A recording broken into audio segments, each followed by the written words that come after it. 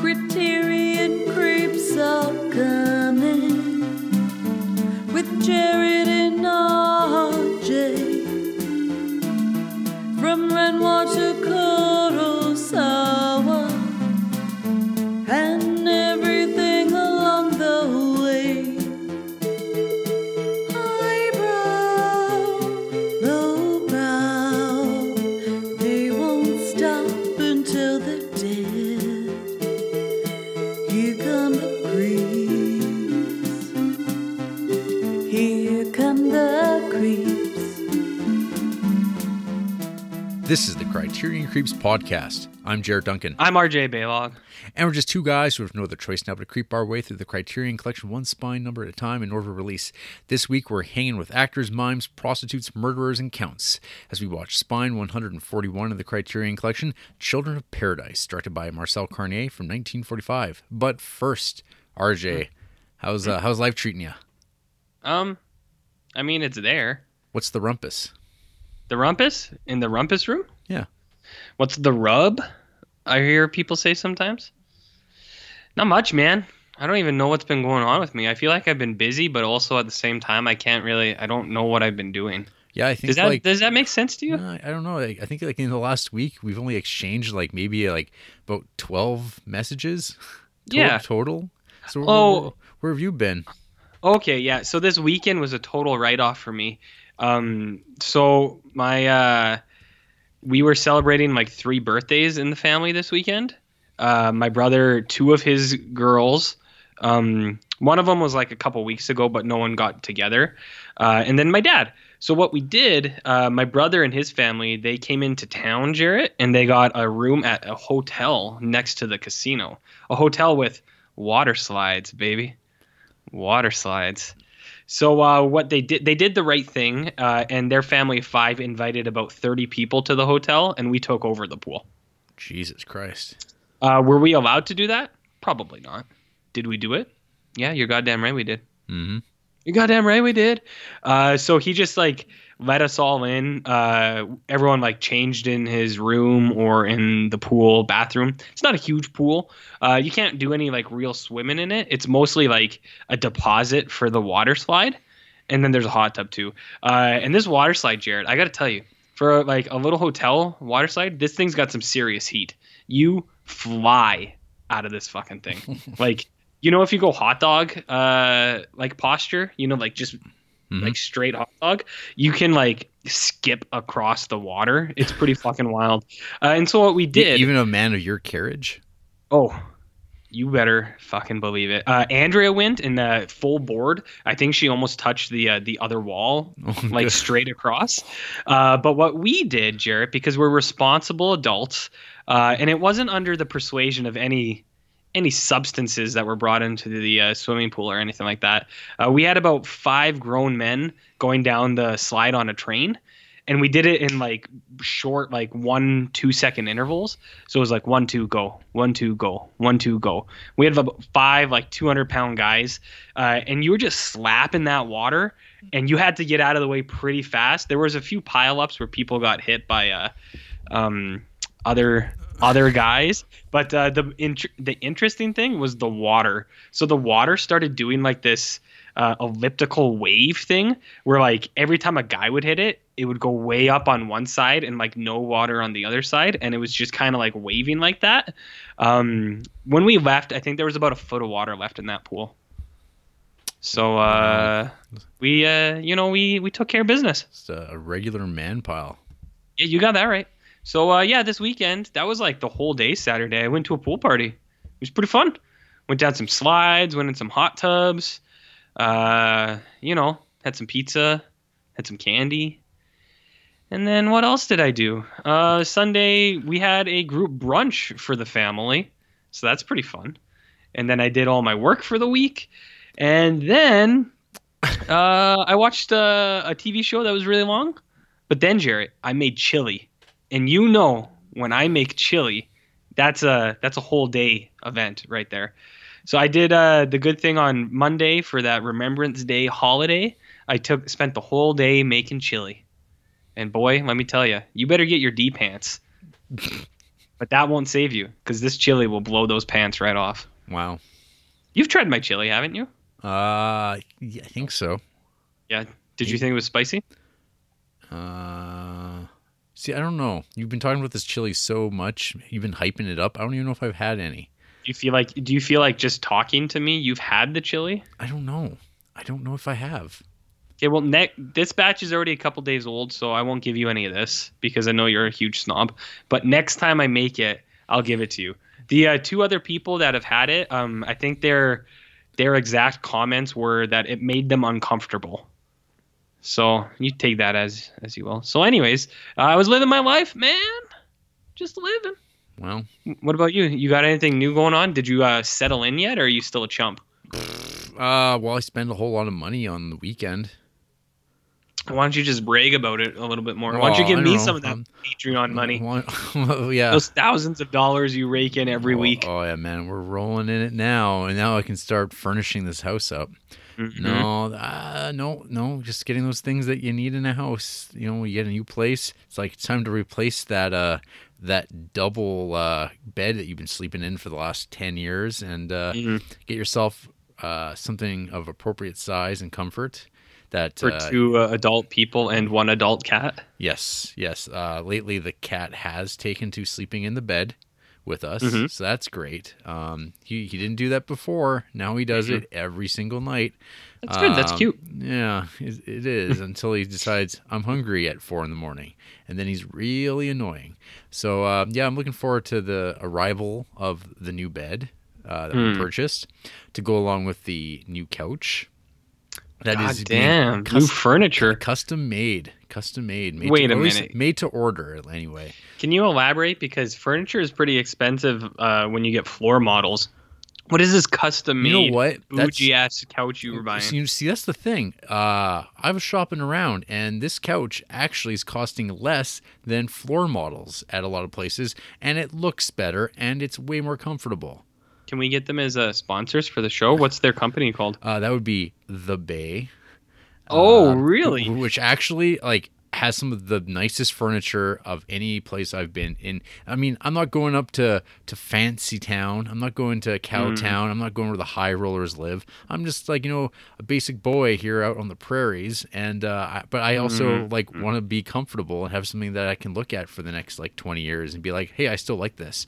And yeah, the only place doing kind of this nice kind of modernist furniture still that's actually has padding in the armrests, The Bay, and they have some good brands, one particular one called Palliser, and we found one out, and they're making it up, should be here in a month, and that will of course go along with the new TV I purchased. Wow. Yeah. Well, you heard it here first. If you're looking for a new couch, you can go to the fine folks at Palliser. They are not a paid sponsor yet, but hopefully they will be. On a side note, new bed, new couch, new TV.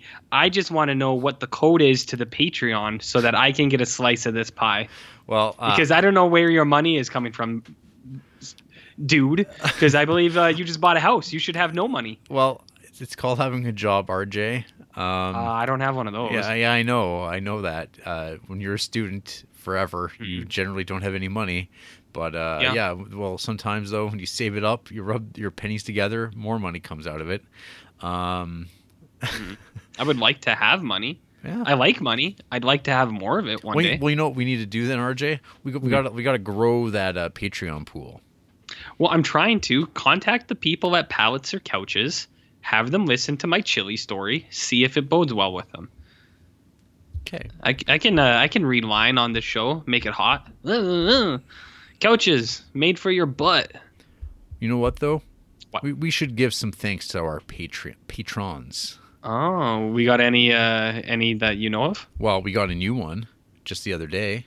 A new patron, This Georgia Holsheimer. Georgia Holsheimer. Maybe Jorge, I don't know, but he just signed up.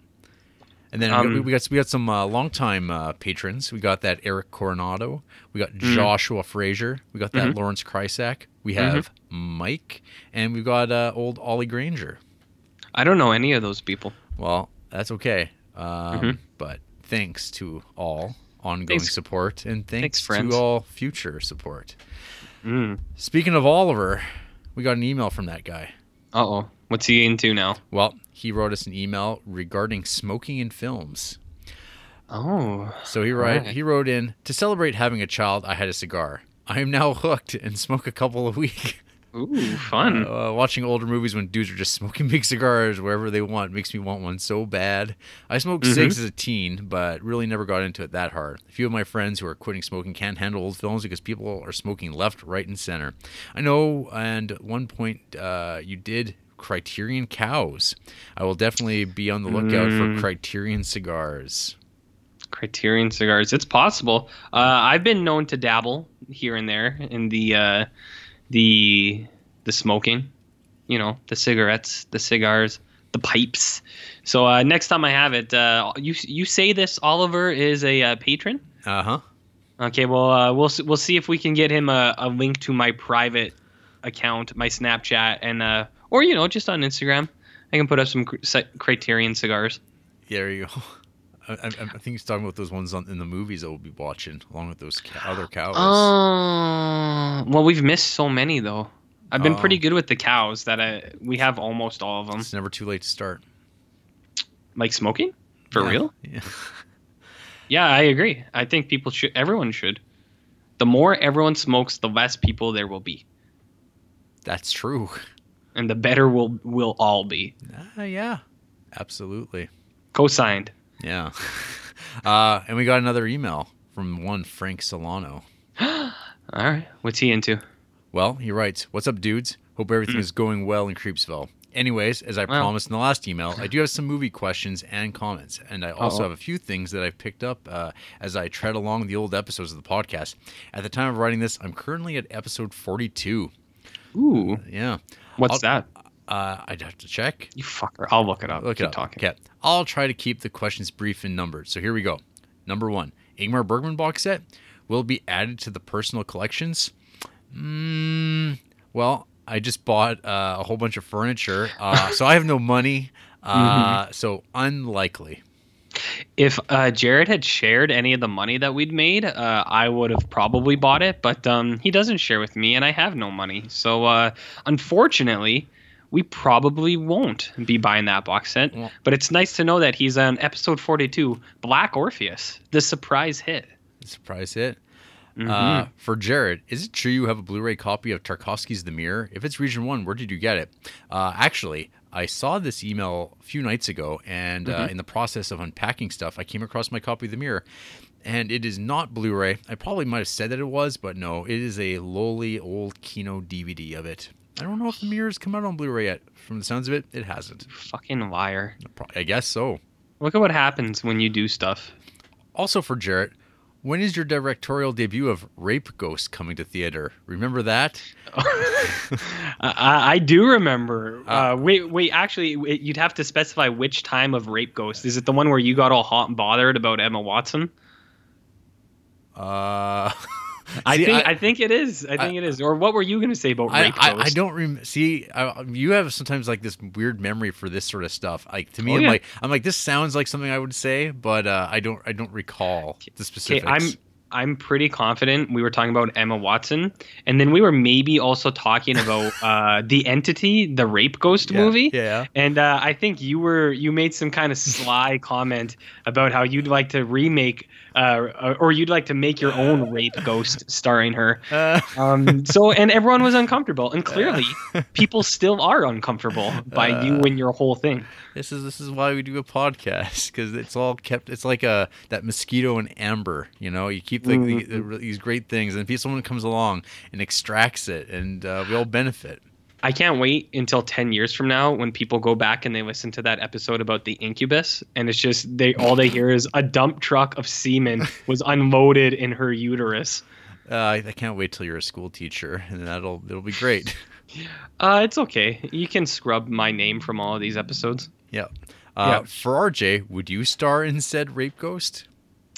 I would star, but as the victim, the lead. Oh, no. I will play Emma Watson. No one wants that. If I start, well, if it was a ghost, you don't see them, right? Also for RJ, Were you ever punished for the broken toilet seat from 2 years ago? You left that detail out. Yeah, I did. I did blow out that toilet seat. That was from the old rental. Oh, I think. Yeah, no, I was trying to hide that from Andrea. That I broke it, but I wanted to see if she would ever find out. Yeah, she found out. She found out. Yeah. Let's just say that the matter was settled. There you go. Let's just say that. All right. Also, I finally ran into the episode where you guys address Awesomeness 0232 1-star review. And you know what? Fuck that guy. He's a total prick. I looked him up on Reddit to see what he's been up to the last 2 years, and I found out he bought a vape pen. What a bitch. This is a proud day in creep history that everything I've ever said has been validated by this loser with his horrible opinions and his vape pen. Unbelievable. I feel great. I wasn't having the best day, but you know what? I am now. Yeah, RJ actually kind of leaned back and clapped his hands together. Yeah. That's good. the best. That's the best thing I've heard all week. Yeah. That's amazing. Yeah. Frank can't see my genuine smile and happiness that he just brought to me. Pure joy. Thank you. Yeah, I like that. I like that this awesomeness chap is he's still going. He's Still going. I bet he's still making comments on other Criterion odds. Yeah, he's the Criterion cops. Self-appointed. Do you think he vapes when he watches his movies? Oh, 100%.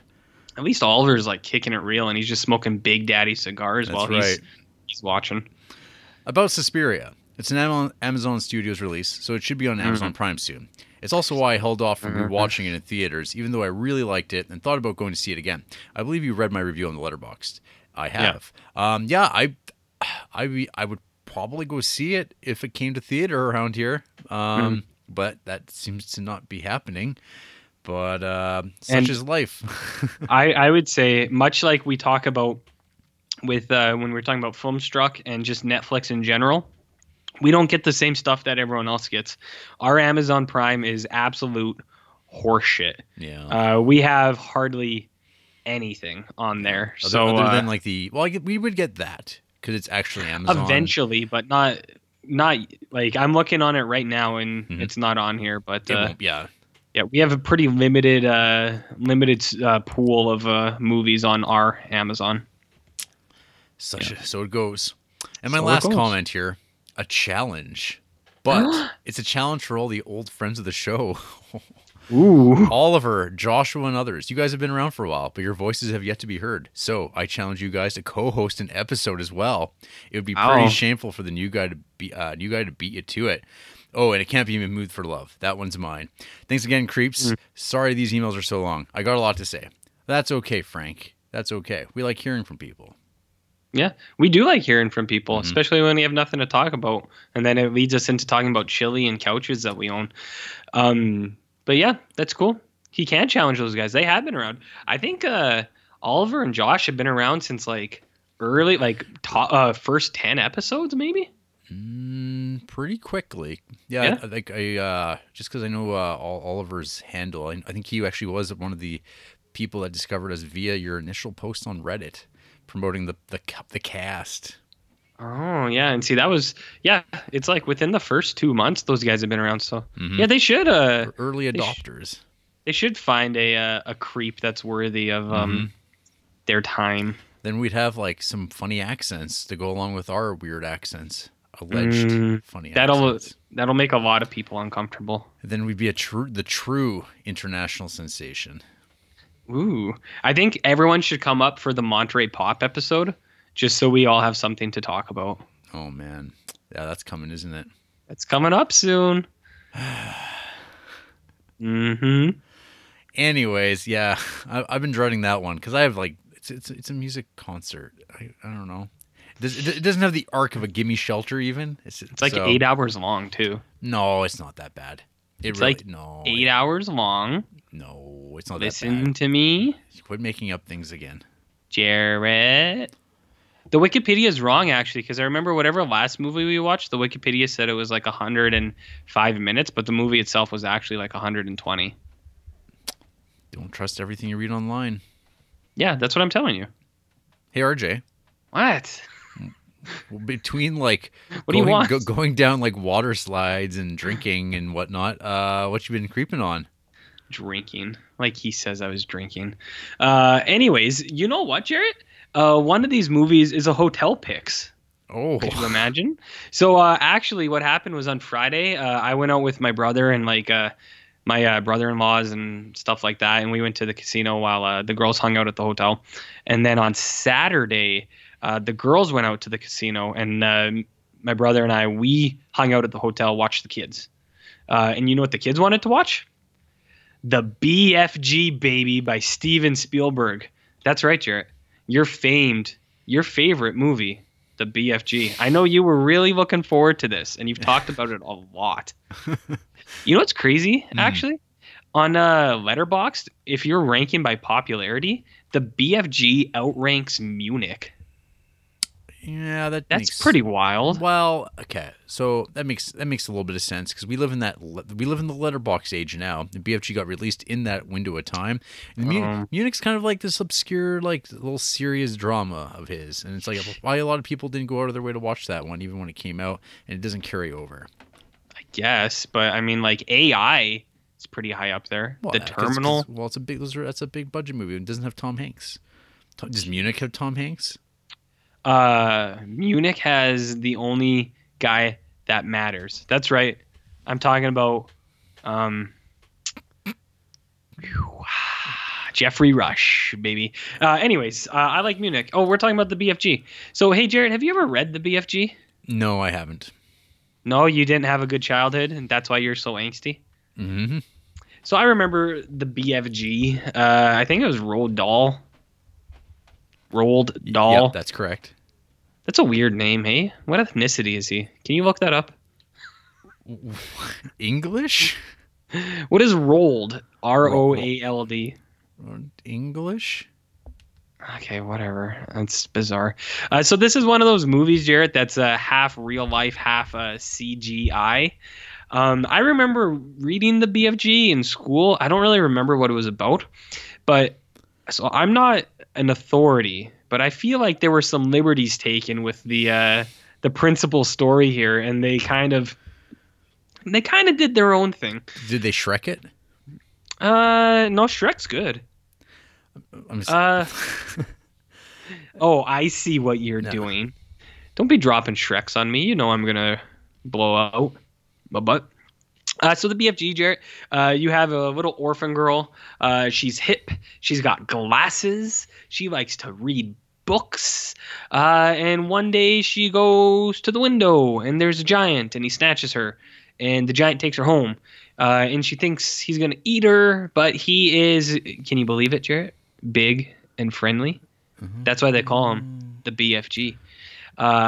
So he's talking to her. She doesn't like him, but then she finds out that he's pretty smart in his weird own way. He's got weird habits and behavioral things. She's kind of weird too, and she's like, you know what? Maybe it's not bad being with the BFG. As I'm an orphan, I have no parents. No one wanted me. She's like, maybe I'll fit in with this misfit. But then she discovers that there are other giants on the island that they are hanging out at, like names Flesh Lump Eater, Blood Bottler. That's it. That's it. Those aren't as cool. Oh, Man Hugger. That's pretty funny. Bone Cruncher, Meat Dripper, Mad Masher. Orphan Girl. No, that's not a big friendly giant. All right. But hey, the big friendly giant, Jared, is played by your buddy Mark Rylance. You know him. No. He knows him.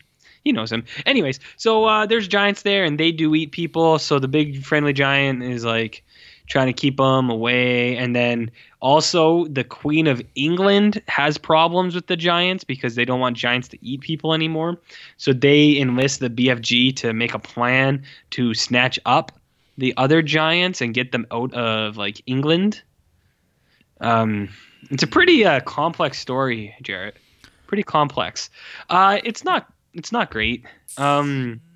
I mean, I'm not the target for this, but I think there's a lot of kids movies that I actually do enjoy quite a bit. Like some of them are just really good movies, and the story doesn't matter like what age demographic it's for. If it's a good story, it's a good story. Like Puss in Boots.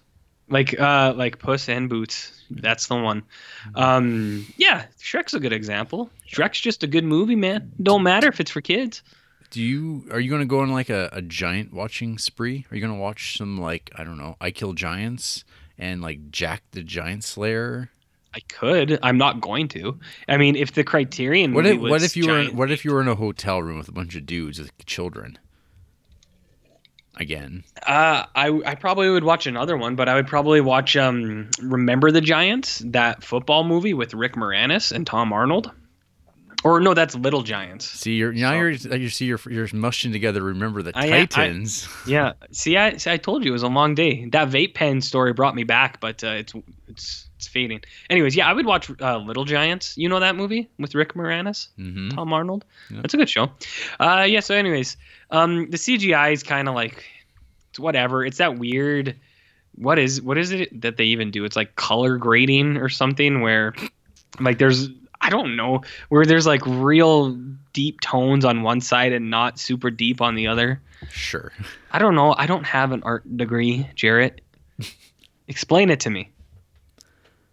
Anyways, I don't know. It seems like a lot of people were like real mad about it because they're like, my beloved BFG. And it's like, does anyone really love BFG? I don't know. Some people, I guess. It's fine. It's just... as far as like kids movies go, it's pretty poorly. It comes across poorly to human right. Adults. Hey, you know what isn't bad though, Jared?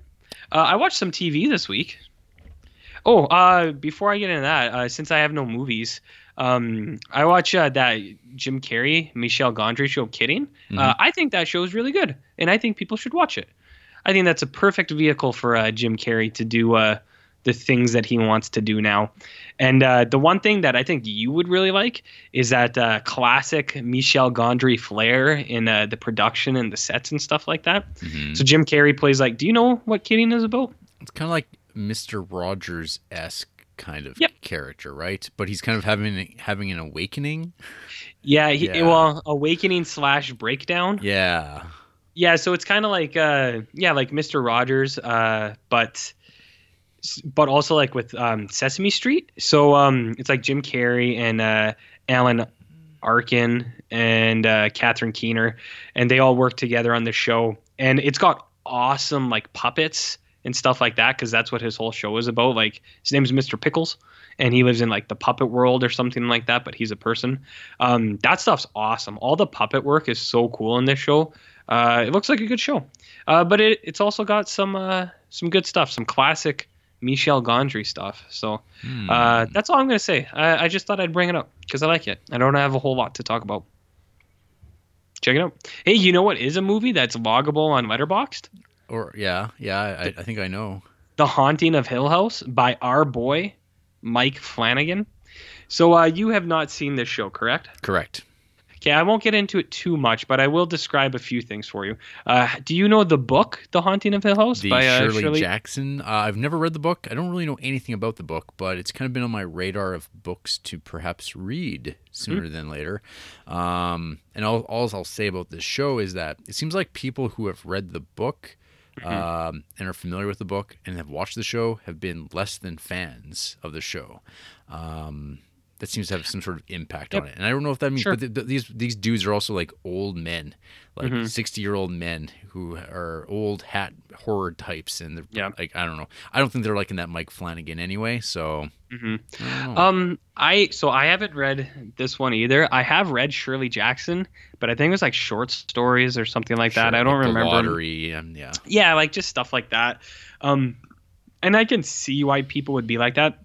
Because people are always like that with like whatever their beloved thing is or, whatever.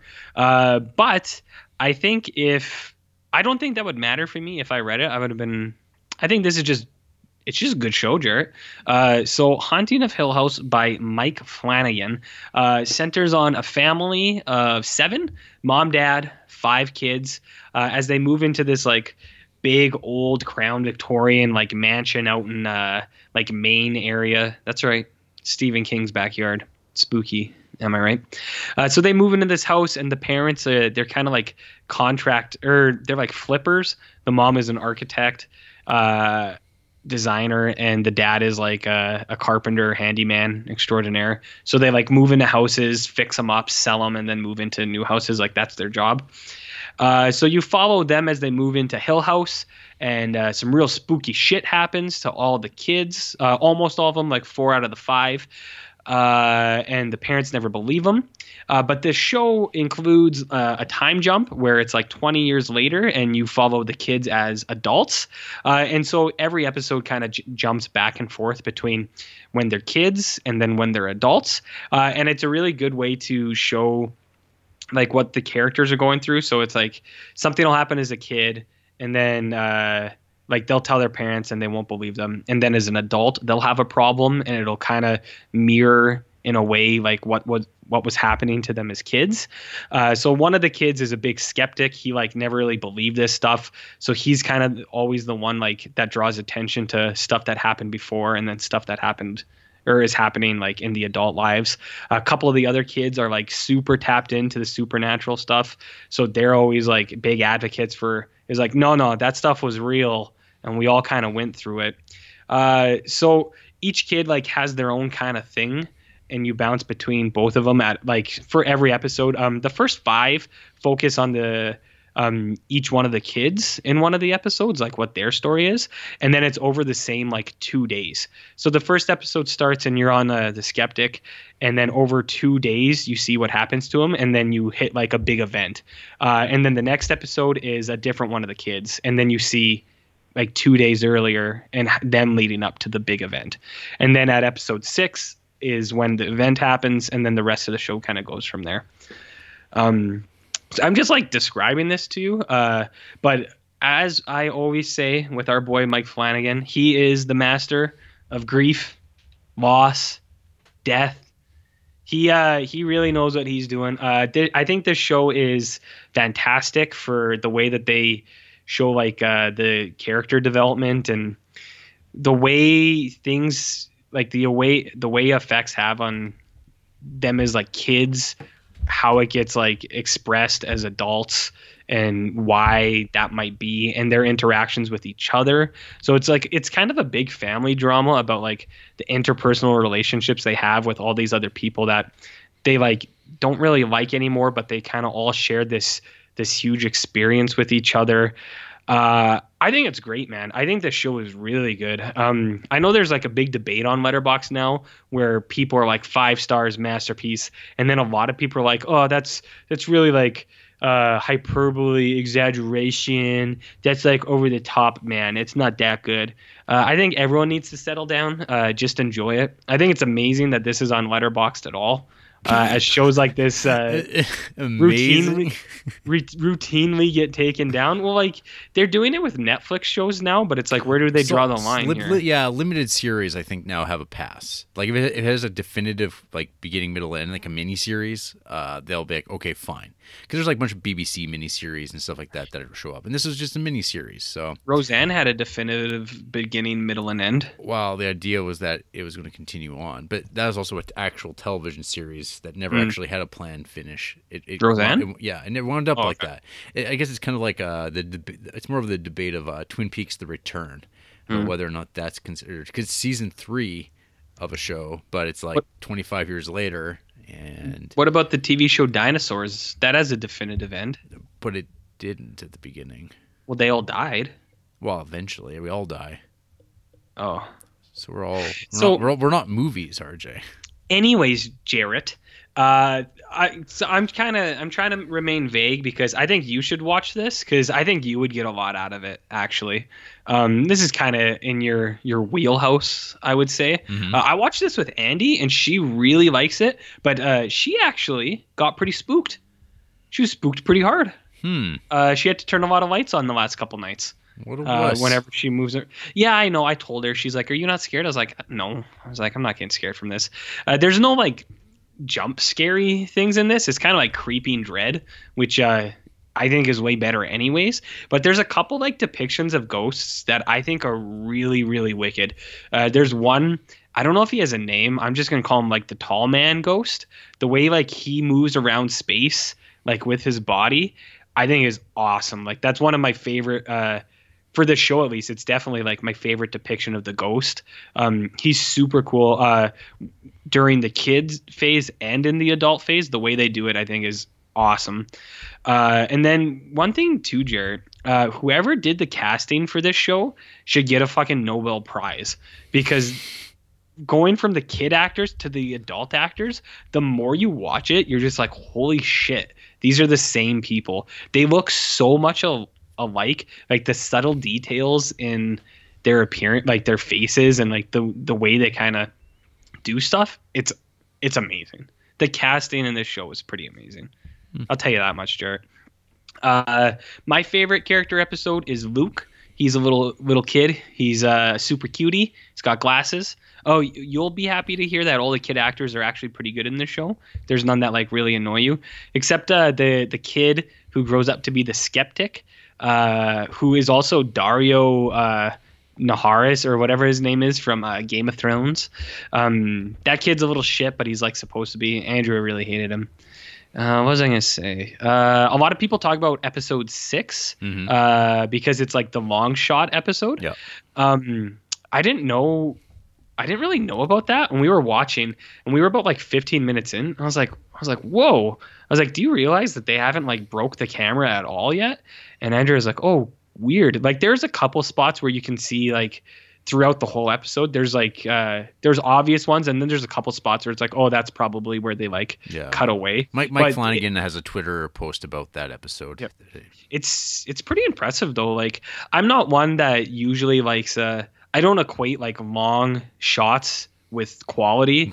Like just because you can film like a 20-minute scene doesn't mean it's good. But I think this one is good because of the way that the camera moves. So it's kind of like active, like it's moving room like around, and they're doing like a lot of really unique stuff. One thing that I thought was really good is this is when you first like the dad first sees the kids again after like 10 years, because like none of them want him around anymore because of things that you'll see.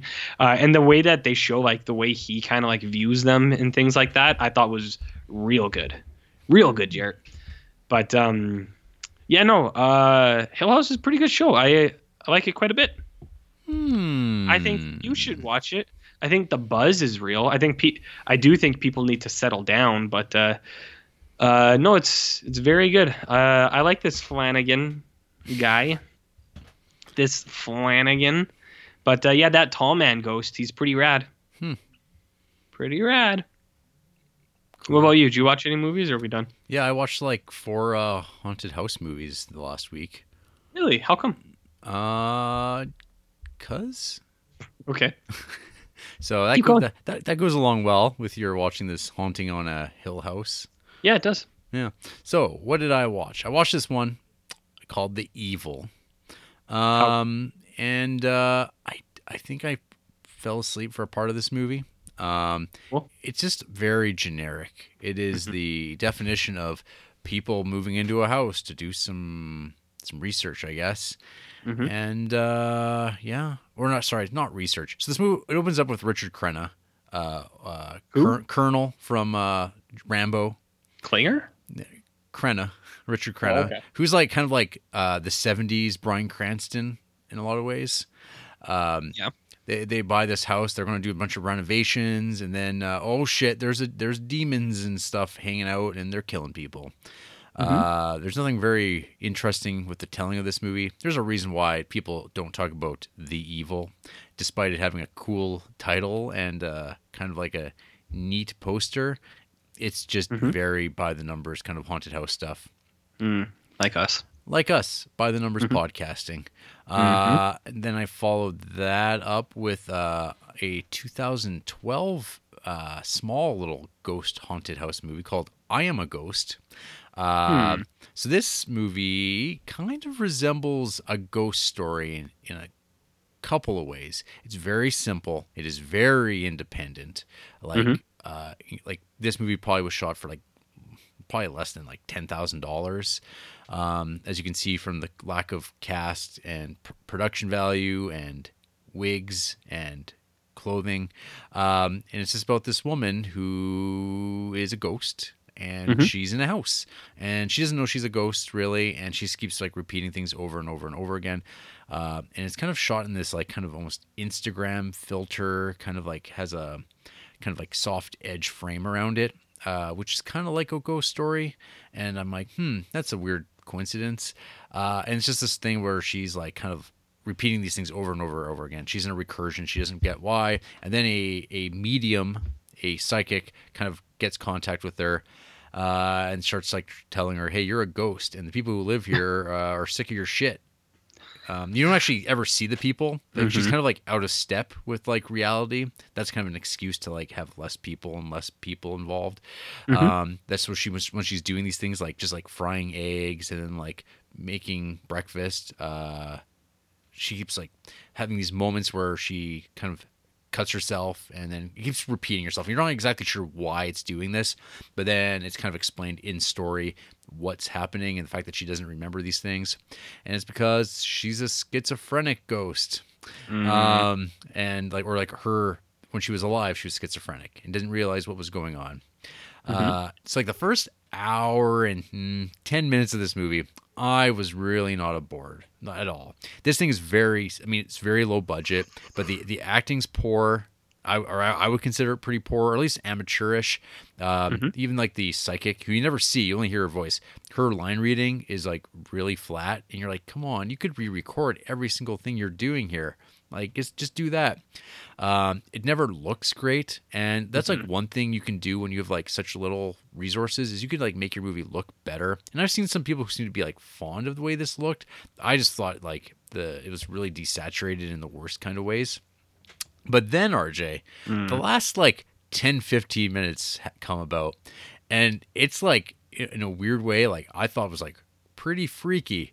What do you mean freaky? Well, what happens is you see the guy that's in her head, and he shows up, and this guy they decided to depict is a naked man.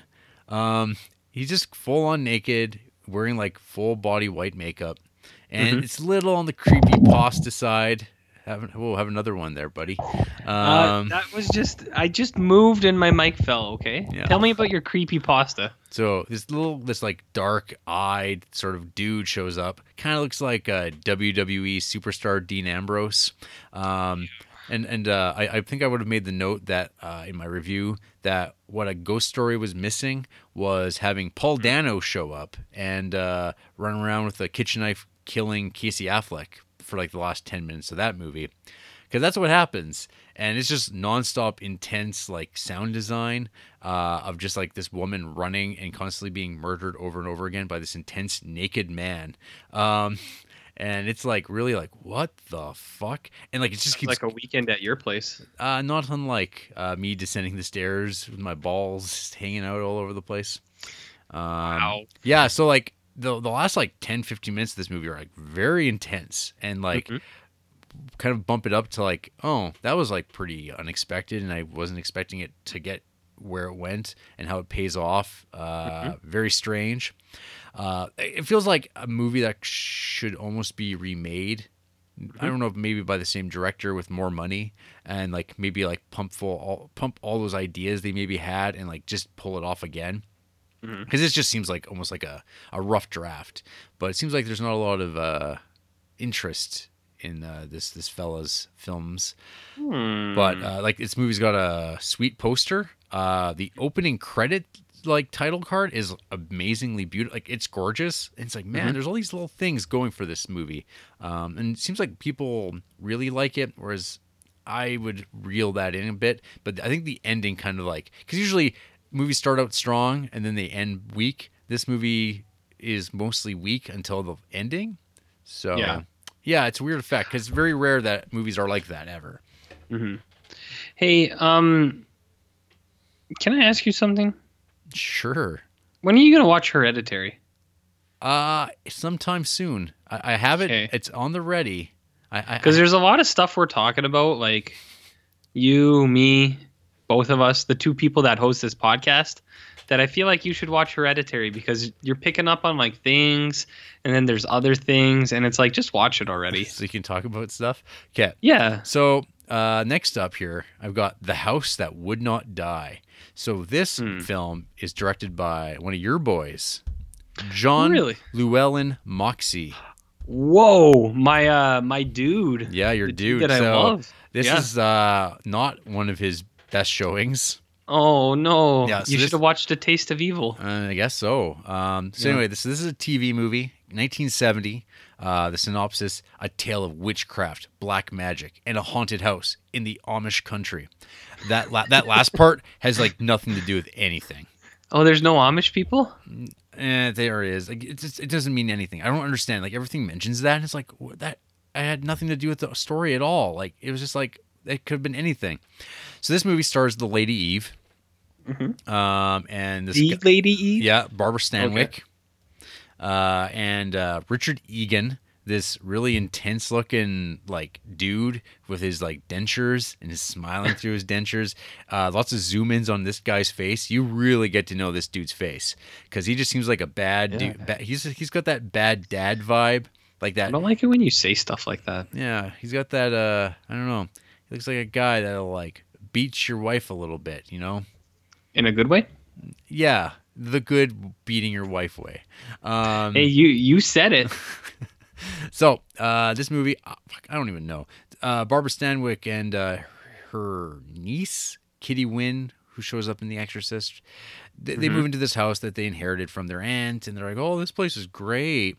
And then it's like immediately weird things start happening, and nothing too extreme, nothing too crazy, other than like just your run of the mill kind of possessions of spirits trying to like reveal what really happened in the house. Richard Egan seems to be being possessed by fucking, I don't know, Amish angry guy who like just like likes to kill people. Nice. And there's like scenes involving use the mace, spray him in the eyes. It won't hurt him, but it'll stop him. And they're like, when it comes to like, oh shit, he's gone bad. Go get the mace. And it's like, why weren't you? I thought you were supposed to be just carrying it with you. Oh, it's over there in the giant thing that says mace in like 98 point font. I don't know. Again, I've been kind of digging through these haunted house movies. I've seen like all the big ones. And so I'm like, well, you know, maybe out there's some good little ones. Hey, you know And, it's a haunted house movie you should watch? Is Hereditary. is it really a haunted house movie? No. Yeah. So, okay, so you're looking for more, though. I've got a list, and I got some rewatches lined up. And then last night, or something like that, I don't know. I think it was last night. I watched House of Lost Souls. So this belongs to a never aired made-for-TV series of episodes of like it was like all haunted house movies. Two of them were directed by Umberto Lenzi, and two of them were directed by Lucio Fulci, and they were being made in the late '80s, but they were too gruesome for TV, so instead they got direct-to-video releases. That's cool. Yeah, so this House of Lost Souls. RJ, are you familiar with a film called The Shining? No, I've never heard of that. Is it popular? Yeah, some people seem to like it. It's directed by that Stanley Kubrick fellow. So anyway, House of Lost Souls. It takes an awful lot from The Shining, but it also demonstrates why Stanley Kubrick and The Shining are considered good. And no one talks about House of Lost Souls outside of the like hilarious number of decapitations in this movie. And you were talking about children and annoying child actors and whatnot. And well, this movie's got you covered there in that department of annoying children, because holy fuck, this little moppet. On top of it all, this movie's also dubbed. Like, I don't know if there's like an Italian language version kicking around with subtitles, because the one I got, it was all English dub all the time. And boy, children dubbed is like the worst sound in the world. He fucking gets it bad, and it's awesome. I was so happy. He sticks his head in a washing machine, and his head just gets fucking cut off. And then there's like scenes of like his head tumbling inside of it, and it's like real nice looking. And I was like, It's pretty cool. this is very nice. Yeah. So this whole thing's about like a Jack Nicholson like figure who killed his I don't know. He was killing people like those people back in America in like the turn of the century. They were like killing people out in the farm. I don't know if I can't remember the name of the family. Like it was like this family of people. Like people would come along. They're like, yeah, Steven, stay here the night, and then they Were get they killed. the Duncans? Yeah, the Duncans. Okay. So anyway, it's kind of like that idea, but then he like winds up killing everybody, and he gets hung. But now his ghost and all the victims are hanging around the house and killing hapless fools that have stumbled across it. And his gimmick was just decapitating people. So you get like a bunch of gags setting up that over and over and over again. It is very late 80s, very European in the dress, very lots of fluorescence and stuff like that. Ill-fitting clothes, baggy, big loafy hair abound. What kind of hair? Loafy. Can you elaborate? Like, standard hair. You know what I'm talking about? Lots of hair in the back. Is it barn-ish? Excessive hair. Sometimes you need to trim that shit down. Look like a human being. Hey, settle down over there. This is what happens when you have animal. This is what happens when you have an upstairs. You're an animal. Yeah. So yeah, it was okay, but yeah, definitely the winner of the haunted house 4 films I watched was I Am a Ghost, just because of that really crazy ending.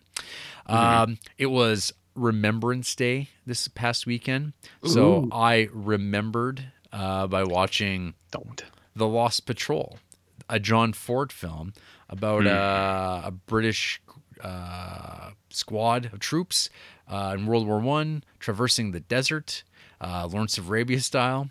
And it's kind of like, it's been described as kind of a survival horror film, because what it's about is these guys, they're like, captain gets killed by a sniper, and he's the only one who knew where they were going. And now they're like, well, that's great.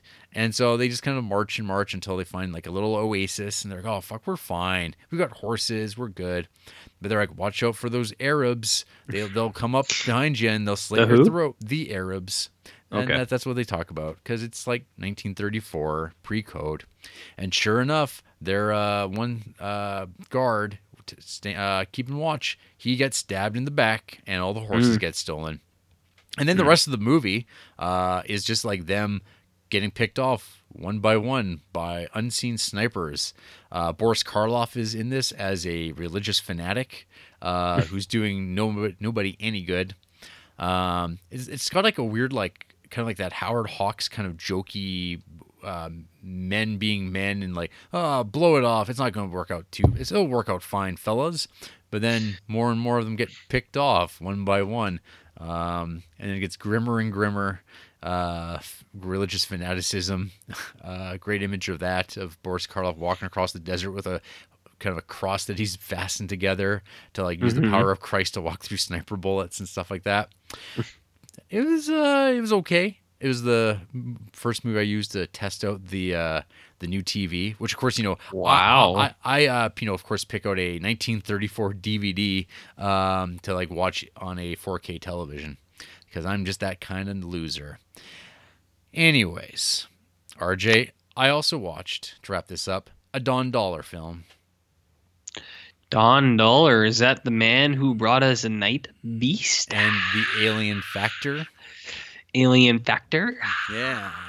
So this little number, it involves a fiend, a like little a red floaty light thing that kind of moves across the screen, and then it goes into a grave, and it reanimates a body. The body immediately gets up, finds a couple that were like having lunch in the graveyard, and it like the corpse then absorbs life energy of course, via the fiend, and then he starts like getting flesh and like recovering from being a rotty corpse.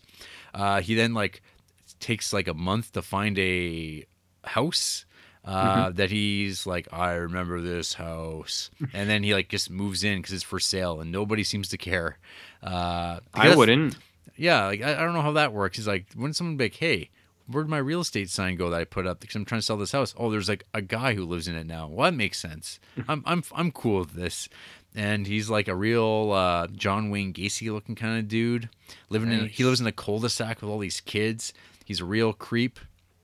And he's next door neighbors with this guy. He's got that kind of Nick Offerman vibe. And actually, they both kind of look like Nick Offerman. So there's like some weird things where it's like, are these like actors' brothers? Because Don Dollar, he's like the Baltimore filmmaker who just like worked with friends and family and made these movies in his like backyard. And this is a movie about like essentially a serial killer, but it's also possessed by a fiend, like a demonic presence that absorbs people. So there's lots of like rotoscoping like effects of him absorbing people's life energies in people's backyards and out in parks. He's got real. Where else? Where else? Basements. He does it in his own basement. Nothing can stop him.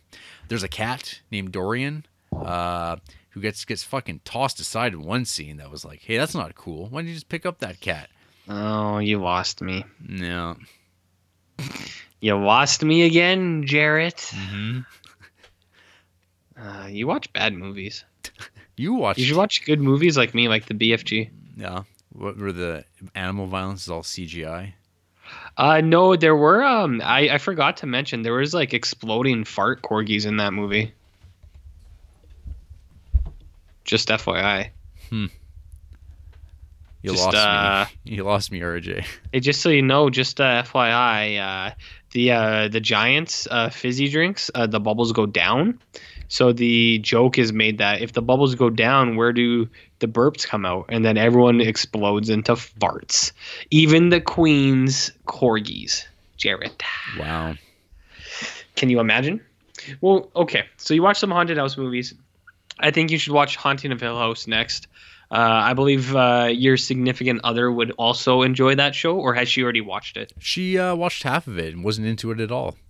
Really? How come? She just doesn't care. She doesn't care about ghost stuff. It means do you? No. Yeah, I just watch haunted house movies for fun.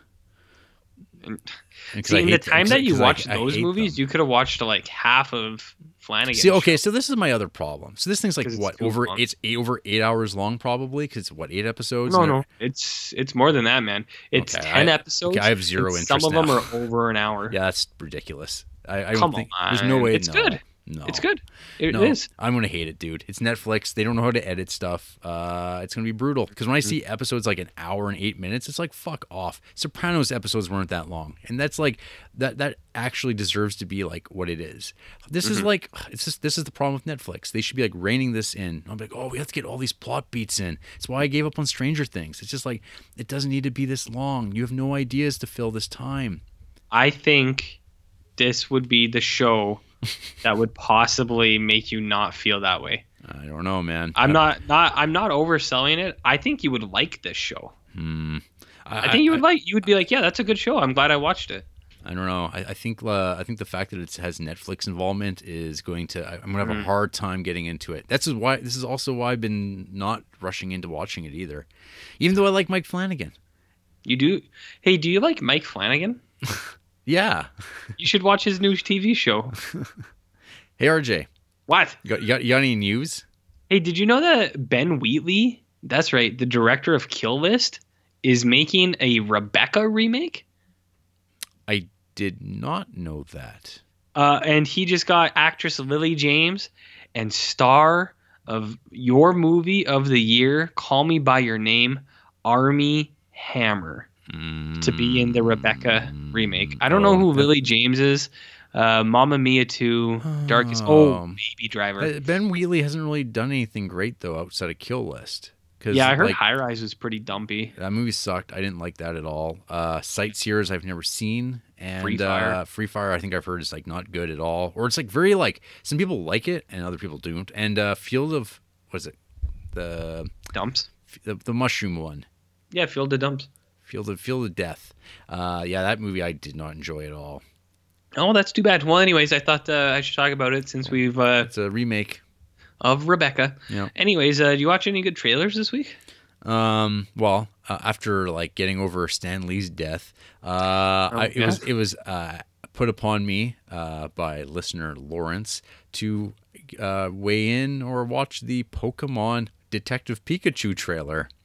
Okay, wait. Before you go on anymore, I know Lawrence Krychek, was a big fan of the Pokemons, but were you in any capacity a Pokemon? No? No, Okay. Jared's shaking I his head. I sold Pokemon cards to children that were very annoying, and that was about it. I thought it was a card game. I didn't even know it was a video game at the time.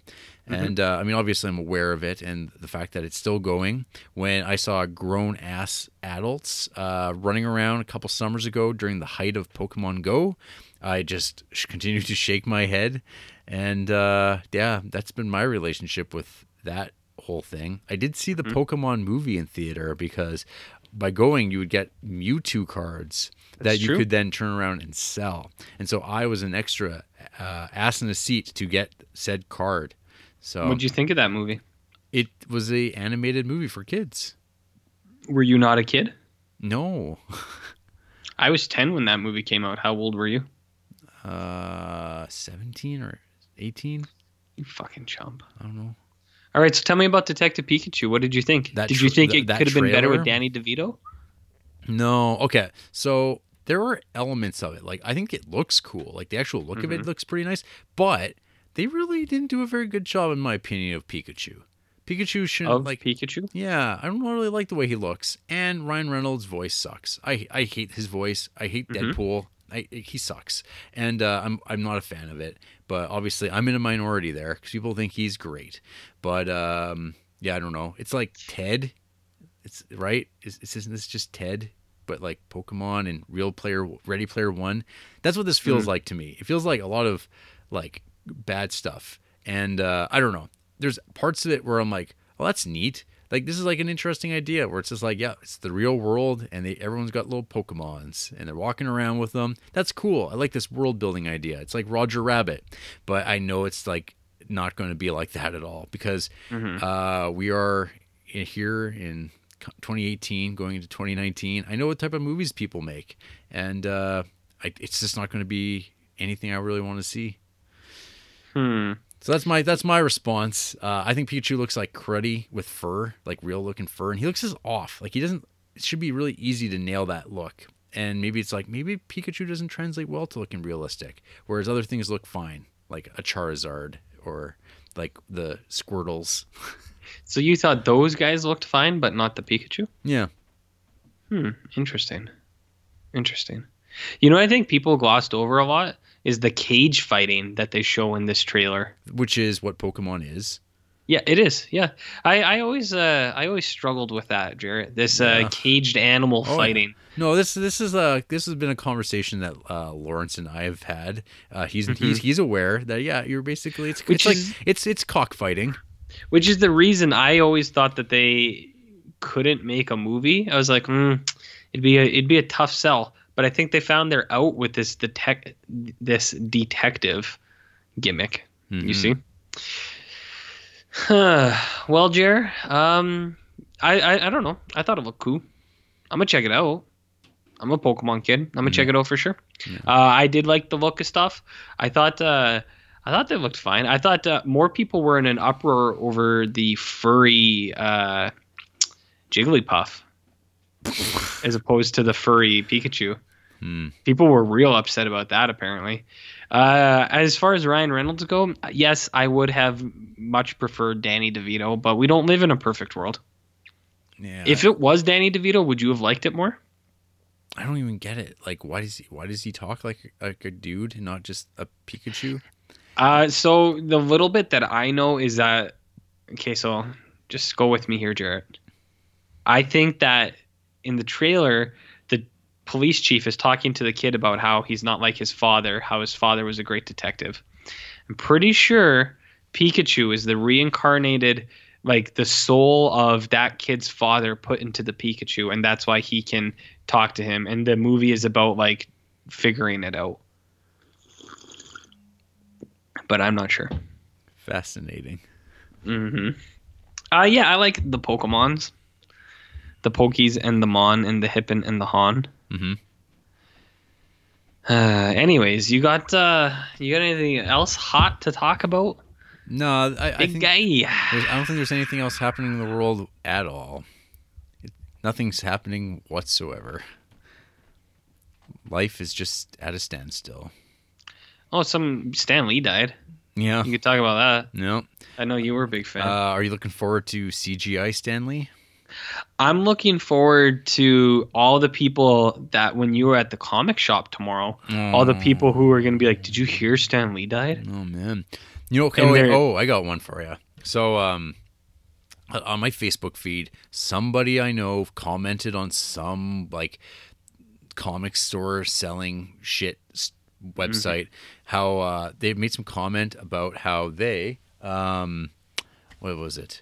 They were canceling orders made for Stanley signed memorabilia because the inventory on their website did not reflect their actual stock and had out of date prices. As you can imagine, that they, their prices reflected a living Stan Lee signed autograph, and now he's dead, and they didn't have a time to jack up the prices. So they're going to cancel the orders, and then they're going to repost them, and so of course you know how that would go over for most people. But of course, like I couldn't help but like just think that every single person commenting are all scumbag speculators. Oh yeah, and they're just mad that they're not able to cash in and be like and get legitimized. It's just hilarious to me. It's like because they have no irony. They don't get that they're horrible people themselves. I'm just trying to make an honest buck off the dead guy, and this guy wants to make a fucking dishonest dollar off of him. What the fuck? It's like, okay, you're all horrible people, just like you, Jer. Just like me. Just like you. Yeah, you're gonna get a wave of that, but. I don't know. I mean, Stan Lee was old. He was I met him like 5-6 years ago, and I was like, that dude is fucking old. Well, he was 90 at the time. Yeah. And he got to 95. But those elder abuse people were making him go to conferences so that he could make money. Mm-hmm. It's pretty shitty. Make that girl earn. Yeah, Stan Lee was old, and I don't want to be mean, but maybe it's better that he's dead. Maybe it's better. Maybe he's not in like. Maybe he's better. Jer? Maybe. I don't know. He was old. You can go to the Comics Journal and read Gary Groth's thoughts on Stan Lee. I have heard. I mean, it gets glossed over, but didn't he just like kind of take a lot from like Jack Kirby and Steve Ditko and Well, weren't they the real? Like real, a Bill Finger situation? Yeah, for the most part. I mean, Stan Lee is the guy who just kept on trucking, and he was like the guiding hand of that whole enterprise. I mean, he started like in the 40s with Timely, and he was there till whatever. So then he started suing Marvel, going into like constant legal battles with them because they weren't paying him enough money. I don't know. It's a complicated thing. He's just this guy, and people have this weird reverence for him now. But they don't know anything. Like they just, oh man, they see him in the movies. I know who that is. It's like, yeah, you. That's why he never changed his look for the last like 30, 40 years. He kind of like turned himself into this like Disney-like figure. He wanted to become just this like trademark of himself. And it worked. Yeah, pretty much. We'll see how the Stan Lee legacy ages, I guess. Oh, well, once your book comes out, we'll see if it holds up. That's right. Anyways, we have some children to attend to. Good Lord, Jared. After the break, we'll be in paradise. Podcast paradise. Dead?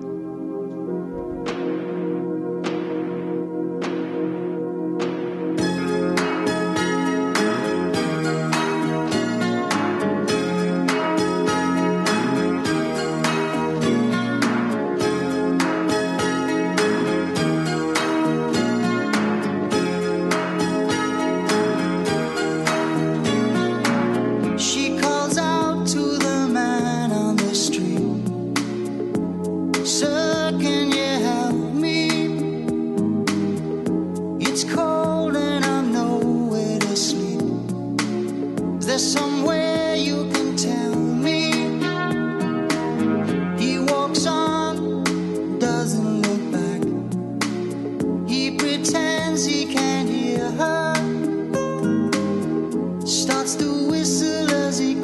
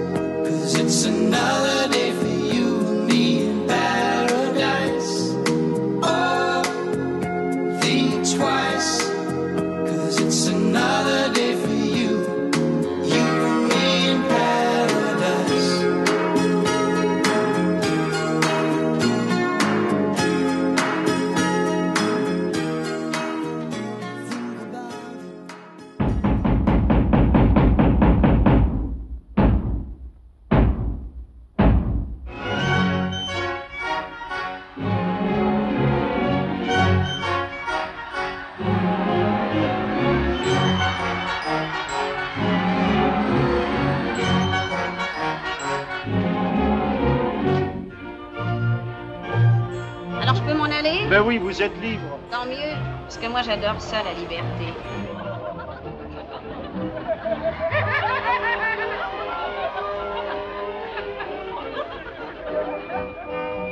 Ah, vous avez souri. Ne dites pas non, vous avez souri. Ah, c'est merveilleux. La vie est belle. Et vous êtes comme elle, si belle. Vous êtes si belle, vous aussi. N'oublie pas qu'on m'appelle aussi pleure-misère, dit le lésineur, dit le rat. Parce que je suis avare. Comme un rat. Toujours cruel, Pierre-François. Je ne suis pas cruel, je suis logique. Depuis longtemps, j'ai déclaré la guerre à la société. Tous les gens qui vivent ensemble s'aimaient. La terre brillerait comme un soleil. Baptiste. Vous allez le tuer, j'espère. S'il fallait tuer tous les imbéciles. Évidemment. Et pourtant, ça simplifierait tellement les choses.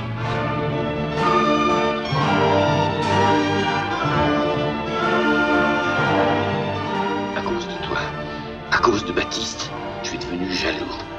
Oui, jaloux, moi. Et moi, je ne l'ai pas écouté. Je l'ai pas prise dans mes bras. Non, j'ai posé des conditions. M'aimez-vous comme je vous aime. Et je vais refermer la porte. Cette porte-là pour toujours, entre moi et mon amour. Vous avez la tête trop chaude pour moi, Pierre-François. Et le cœur trop froid. Je crains les courants d'air. Garance. Laisse-la parler. Je veux tout savoir de vous deux. Je veux savoir ce qui me reste.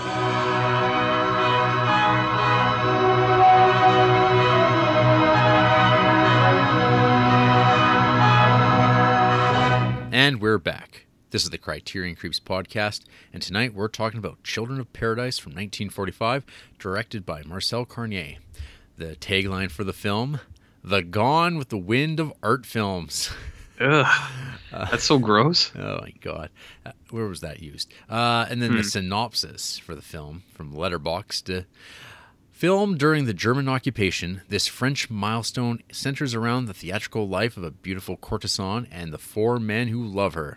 Voted the best French film in history by the French Film Academy in 1990. This is a couple weeks in a row we've had these like real lackluster synopses of films where they're like, so here, this is what this movie's about, but here's some accolades so you really believe us this movie's worth talking about.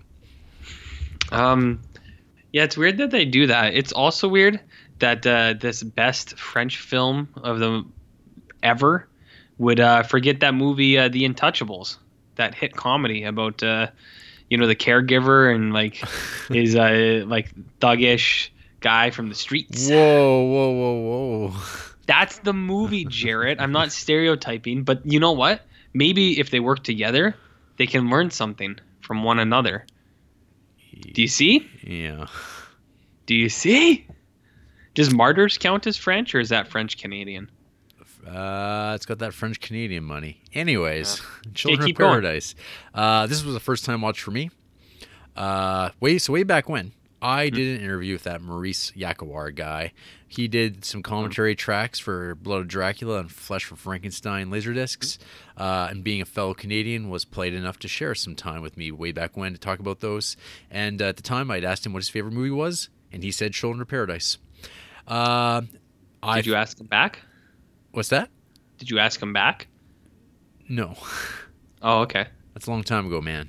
I'm not Okay. gonna, he's got busy things to do, and but- being retired. Yeah. So my copy of Children of Paradise, I got at a pawn shop for $5, Wow. and I've been waiting for the time, and this was the time to finally watch it.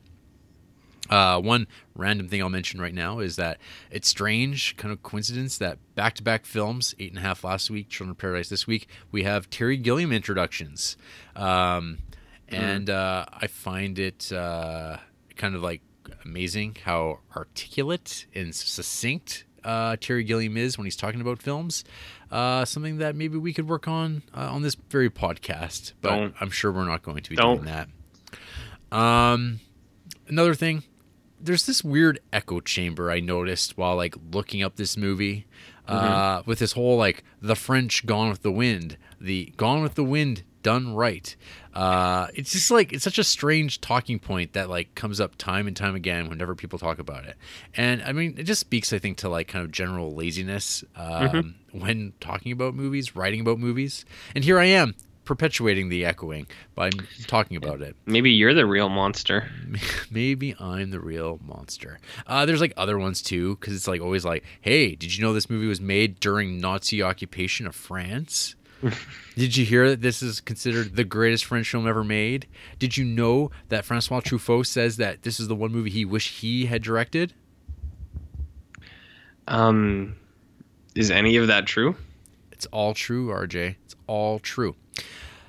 You know, so seeing that this movie clocked in at 190 minutes or whatever a week ago, I was definitely like, oh boy, here we go. And like, and you read what this movie's about, and you're like, oh boy, it's about like these 4 dudes looking for a chick, huh? 1945. This is going to be quite the chore. But hey, RJ, this movie's pretty great. So are you saying that you think that this Maurice Yankelwater was on the level? Am I going to? Well, okay, I'm not going to say, this is like, my favorite movie, the best movie I've ever seen by any means.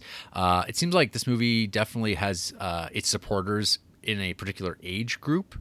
Like there's like the older you are, if this is like that movie you watched at a particular age, this is like kind of your movie. Watching this movie right now, like, here in the 21st century, it doesn't feel like it's not cynical and weird in the way that like every movie is made now has this sort of vibe to it. It has this like French fatalism, this this attitude toward life and such that is very French, which I guess maybe why this is perhaps the greatest French film ever made. I don't know what that means, but I thought this movie actually was like pretty awesome. And it's an easy watch. So can you explain? Yeah. So, okay. The whole thing. So this movie's broken into 2 parts.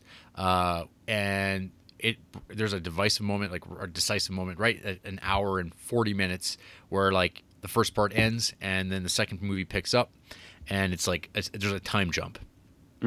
So the reason this was done that way in production was apparently Nazis weren't fans of movies that were longer than 90 minutes. Hopefully that is the only thing I share in common with Nazis. But director Marcel Carné, so he was convinced, though, that Nazis wouldn't be occupying jack shit in the future. And so when the film came out, he would just release it the way he wanted to, as one film. And so he said, fuck it. And it turned out he was right. So he's a smart dude. So yeah, we got 2 parts in this movie. We got part 1, the Boulevard of Criminals. This is a period piece film. I haven't mentioned that yet. Set 1828, gay Paris, and stars all my favorite kind of people: thieves, rogues, murderers, prostitutes, actors, midgets, mimes, rag collectors. It's the whole gamut of great character types. And the movie plot is simple enough. It's a bunch of dudes who all want the same woman, and she doesn't know what she wants. We got ourselves Baptiste, the brilliant mime. We have Frederick, the schmoozer bozo actor. We have Lassonniere, my writer of letters, criminal mastermind and schemer, my dude. We wind up with latecomer Count Edouard. And we have the lady herself, Garance. So she is this fine piece of tail that's got all these guys just like gunning for her. She starts off just kind of like working the carny scene, probably sleeping with her fair share of people to get by in this life. And she starts, catching the eye of each of these dudes and working her way up the ranks. Doing what? Shagging these dudes. Banging them. And so the first half sets up all these relationships and the world of theater, and all their kind of like sets up where they're going to like rise up in their respective fields. A big moment happens in the halfway point, I guess, where it kind of changes the whole trajectory of where everyone's life was going. And then we get a time jump where everyone is actually now at the top of their game, and their lives have moved on from one another. And now they all find themselves being brought back to one another again. And it ruins everything. Kind of. Does it, though? Does it? Or are they the real monsters? Indeed. So anyway, yeah, this Mm-hmm. movie, I would not expect that I would really, really like this movie, but I Mhm. did actually find myself like really kind of under its not gaze. It's like very effective filmmaking. Like everything about it, it's like very standard movie making, very classic in its like very classical in its making. Mhm. Everything plays out the exact way you would expect it to. But there's like these like the scenery in this movie, the backdrops, like these massive throngs of people moving around. And again, when you find out, oh yeah, this movie was made during the German occupation of France, and you're like, well, what does that mean? And it's like, well, they had to like do a lot of this stuff like under watchful eyes. They had like Jewish production designers that were working on this movie who had to do it in secret, and like so like there's like these crazy things where it's like, oh, here's this like massive street with all these like thousands of people, but in fact, you know, it's not that many people, but like they were building sets of buildings that were like angled in such a way so when they were shot on camera, it looked like it was like a full size building, but it was like actually just like a little tiny little building.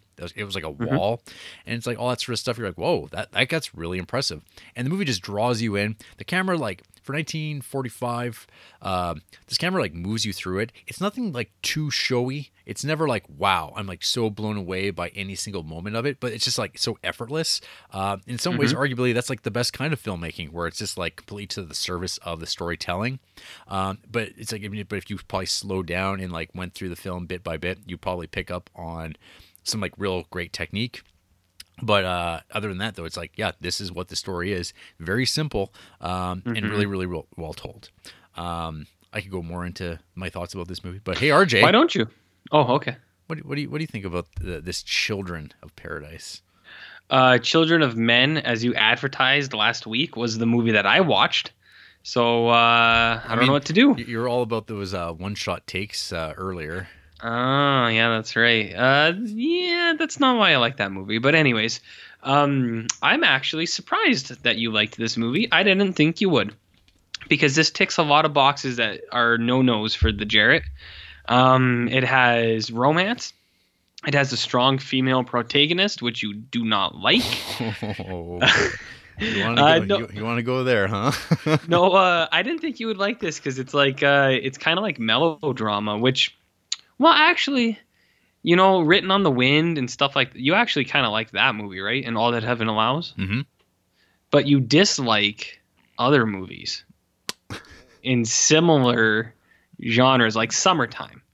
Summertime is our Great go-to. Expectations. Great Expectations, Summertime, movies like that. So I didn't think you would like this, so I'm a little bit surprised. I think this movie is pretty cool. I think the technical aspects are very nice. I think the production and the camera and all of the things put into this movie are wicked good. The story I was okay with for the most part.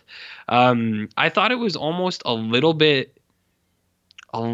too kind of here and there at times, and I'll explain what I mean by that. But no, I liked Children of Paradise. I think so I watched this on Canopy actually, and they had it broken up into two parts. Yeah. So is the main movie, is there an intermission where they kind of say what's happened? So on my DVD, it's actually 2 discs, and it's like part 1 is on the 1 disc, and it just sort of like it just goes like it just fades out with a curtain. Because the movie opens up with curtain open, and then it ends with a curtain call, and then the curtain opens up and has like a whole like new intro, like with the credits and stuff like that. At part 2, right? Yeah. Yeah. Okay. Yeah. So that's how it is on Canopy too. Is like part 2 starts with like a credit and a recap of what's happened so far. Okay. Good. So I actually thought the first hour of this was kind of like, I wasn't super into it, but so part 1 didn't totally hook me, but I actually thought part 2 was pretty good. For part 2, I think it's like an hour and a half. That flew by pretty fast for me. So I was like, oh, that's pretty nice for this 3 and whatever hour long movie, that the back end actually picked up steam for me more than the front of it. Okay, things about this movie. The production. The production in this movie is pretty spectacular. I was reminded a lot of Gangs of New York. All the very tall top hats, all the like the coats with the tails, the canes, walking on like cobblestones and things like that. I was like, oh yeah. I bet old Martin saw this movie once. Or, that's just what people wore at that time. Also possible. Same period of time. Same period of time. Yeah. So that's, you mentioned the camera work, not being showy, but it does it moves around in a way where it feels natural, like you're the camera kind of, and that's going to sound like really dumb and like lame, but it does kind of put you into the role of the camera where you kind of move around to where you need to be. And it doesn't feel like it's like, oh, here's this scene, here's that scene, set up the camera. So I like that. The technical stuff, I'm sure there's way more to it than I have looked into or that I can take at face value. But there were a lot of scenes that I thought were super cool. I really like the crowd scenes. I like all the theater scenes. I think are really well done. Especially with the big crowds in the theaters. I thought all of that was awesome, where they just show the mass of people just crowding into the stands. I think that is really well done. I also liked some of the stage shows.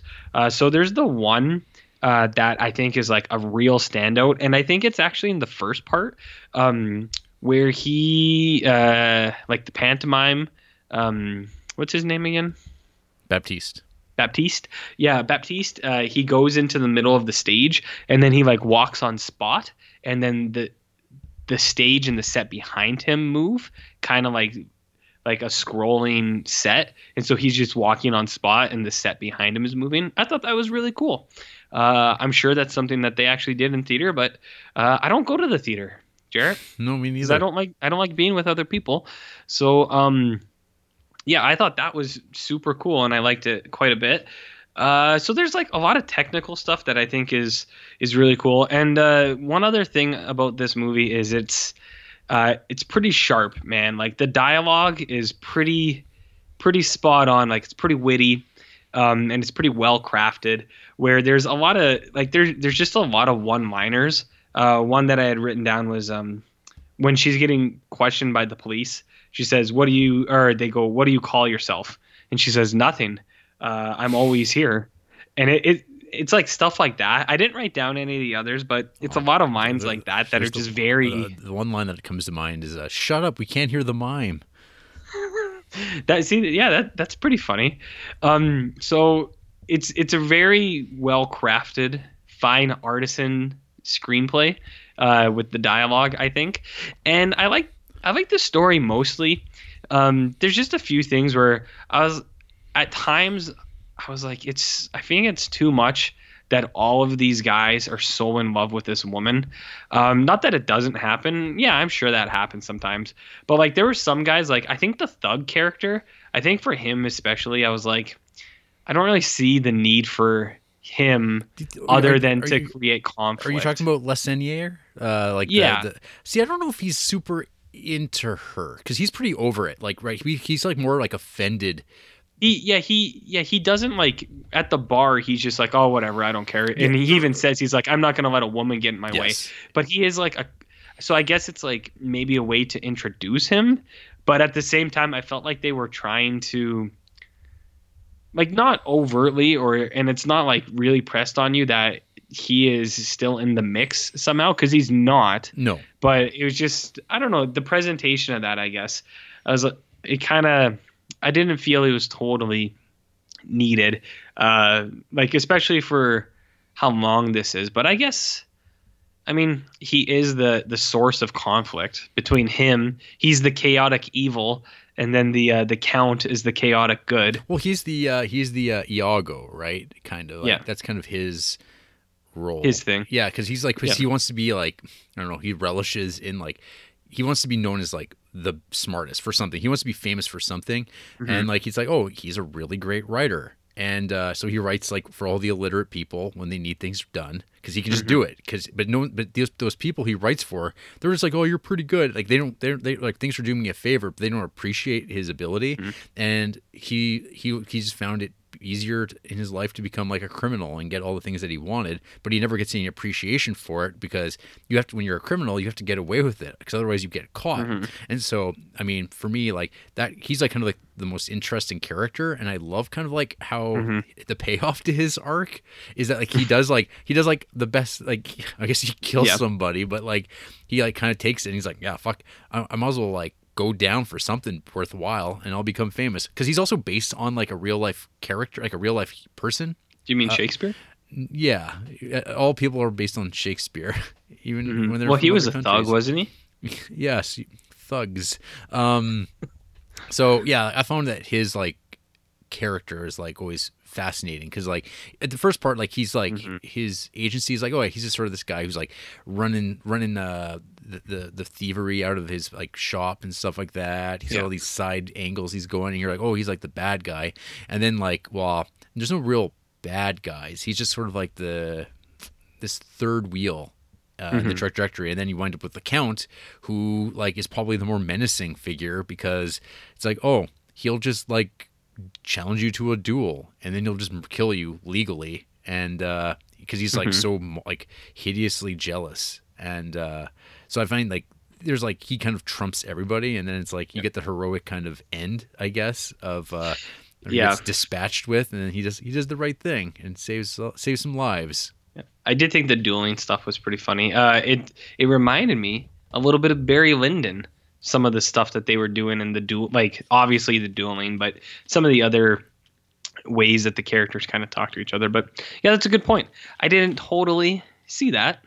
So I guess that's why you're around here, is to point out things like that. But no, yeah, like I admire a lot of the stuff that the movie does. And I think it's a really good movie. It didn't totally land for me, but I was, especially in the back half of this movie, I was totally entertained watching it, and I can admire some of the stuff that they were doing. Here's some stuff that I liked in this movie, Jared. At the opening, you are given a demonstration of that girl's beauty, and there's a line where the people say, when you see her, she will haunt your dreams. I thought that was really funny. And then you're introduced to a nice guy, a 2018 nice guy, which is the competing actor, when he's going around to women and he's like, ooh, you smiled. I saw you.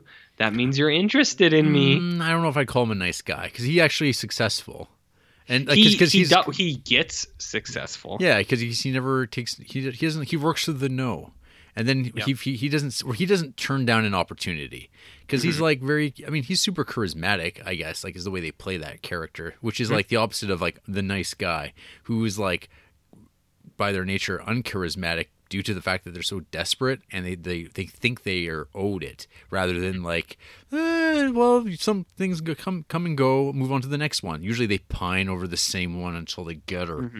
And I would say that. Yeah, I don't know if that would be a fair description of him.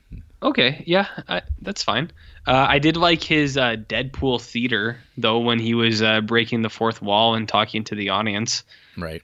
Were you on board with that? Did that remind you of Ryan Reynolds? I'll have to bow down to your knowledge on that one. Oh, okay.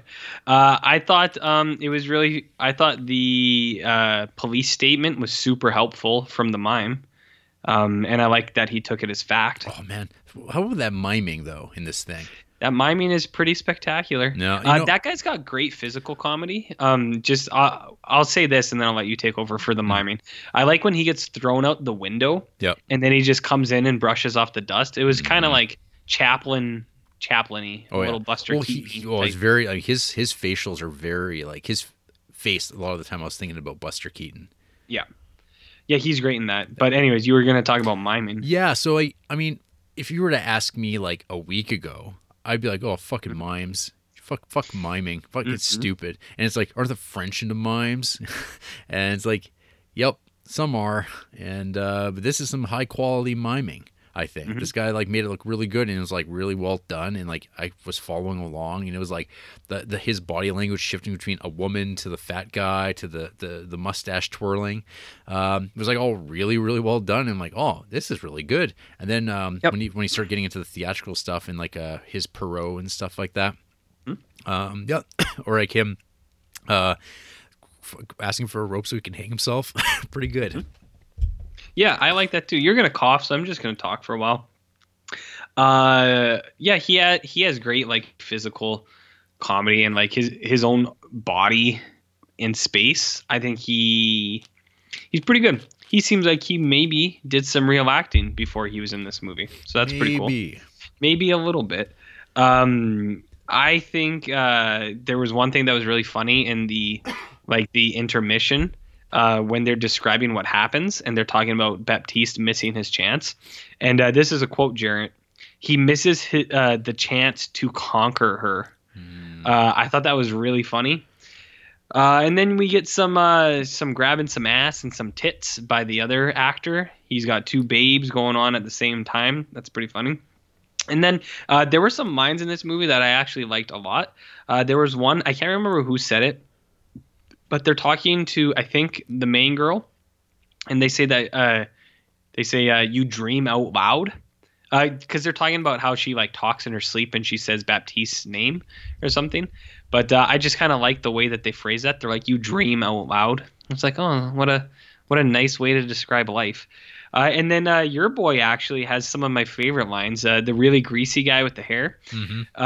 He's talking and he's like, this Mr. Shakespeare. He's like talking about like, he's like, yeah, that guy's not all that people think. And he goes, this Mr. Shakespeare. Thought that was funny. And actually, I don't know if he said this, but someone's talking and they go comedy, tragedy. It's no different. It's like same old stuff. He's like, everyone wants the funny. I think it is him. He's like, everyone wants the funny stuff, but that's not what I write. And he's like, comedy, tragedy. It's no different. And it's like, oh, what a nice little metaphor for like movies in general. And the stories that we tell each other, Jarrett. I think Children of Paradise is a very cool movie. I can see why it would be some people's favorite movie, like Maurice Yankolar. I can see why it would be his favorite movie. It's definitely has pretty great technical merit. And it's a very well put together movie. Well, I think it's also very simply told. Like it has this like kind of I guess elegant structure. Like it's kind of like Charles Dickens ish. Like there's this like, oh, it has these people kind of like in the prime of their life, kind of like when they're just about to get ready to get going with the rest of their days, and then they all kind of like get sidetracked by one another, and then you get the before sunset, before sunrise time jump to like when they meet up again. And then things go all haywire. Cause he's like, well, Baptiste, he got married. He's got like the like ridiculously like lawfully like doting wife who will like accept him no matter what. And you could debate whether or not she gets kind of what she deserves for being that type of person. Like for all your loyalty, it's like, well, this is what he's going to do. Because he's like, this is a bad fit. He gets messed up by her, and she's like, "Well, that's just what it'll be." And you, so it's like, I don't know. It's kind of weird because you're like, "Oh man, what a cad," but at the same time, it's like kind of like trying to change somebody's behavior or change their like view. It's just like it's kind of a tough thing to do to expect that, and so I could do it. You could do that, pull it off. Sure. Yeah. Sure. And his little moppet of a son coming along. Oh, yeah. Yeah. I like that guy. That's what's his name? Anyways, doesn't matter. Hey, what do you think about Baptiste's wife and child and their role that they play in this movie? On the whole? I mean, they kind of play hapless sort of supporting characters to the bigger thing, right? Because it's like I was just saying with her, she kind of like, she keeps like, I'm going to be very dutiful and things are going to work out great, right? They're just going to be, I deserve this if I do this, everything right. And I just keep smiling and he'll come back to me. Don't worry. And it's like, she completely misreads it. Like, that's like, we know that like, well, maybe he'll do the right thing, but he's not. We've seen every time that Garage comes along, he just falls apart every single time. So I don't know. It's kind of I don't know. Mm. There's like this. There's like a tragedy in that character, I suppose. Mm-hmm. Because kind of like the story of Jarrett. Like the story of Jarrett. But so you have that.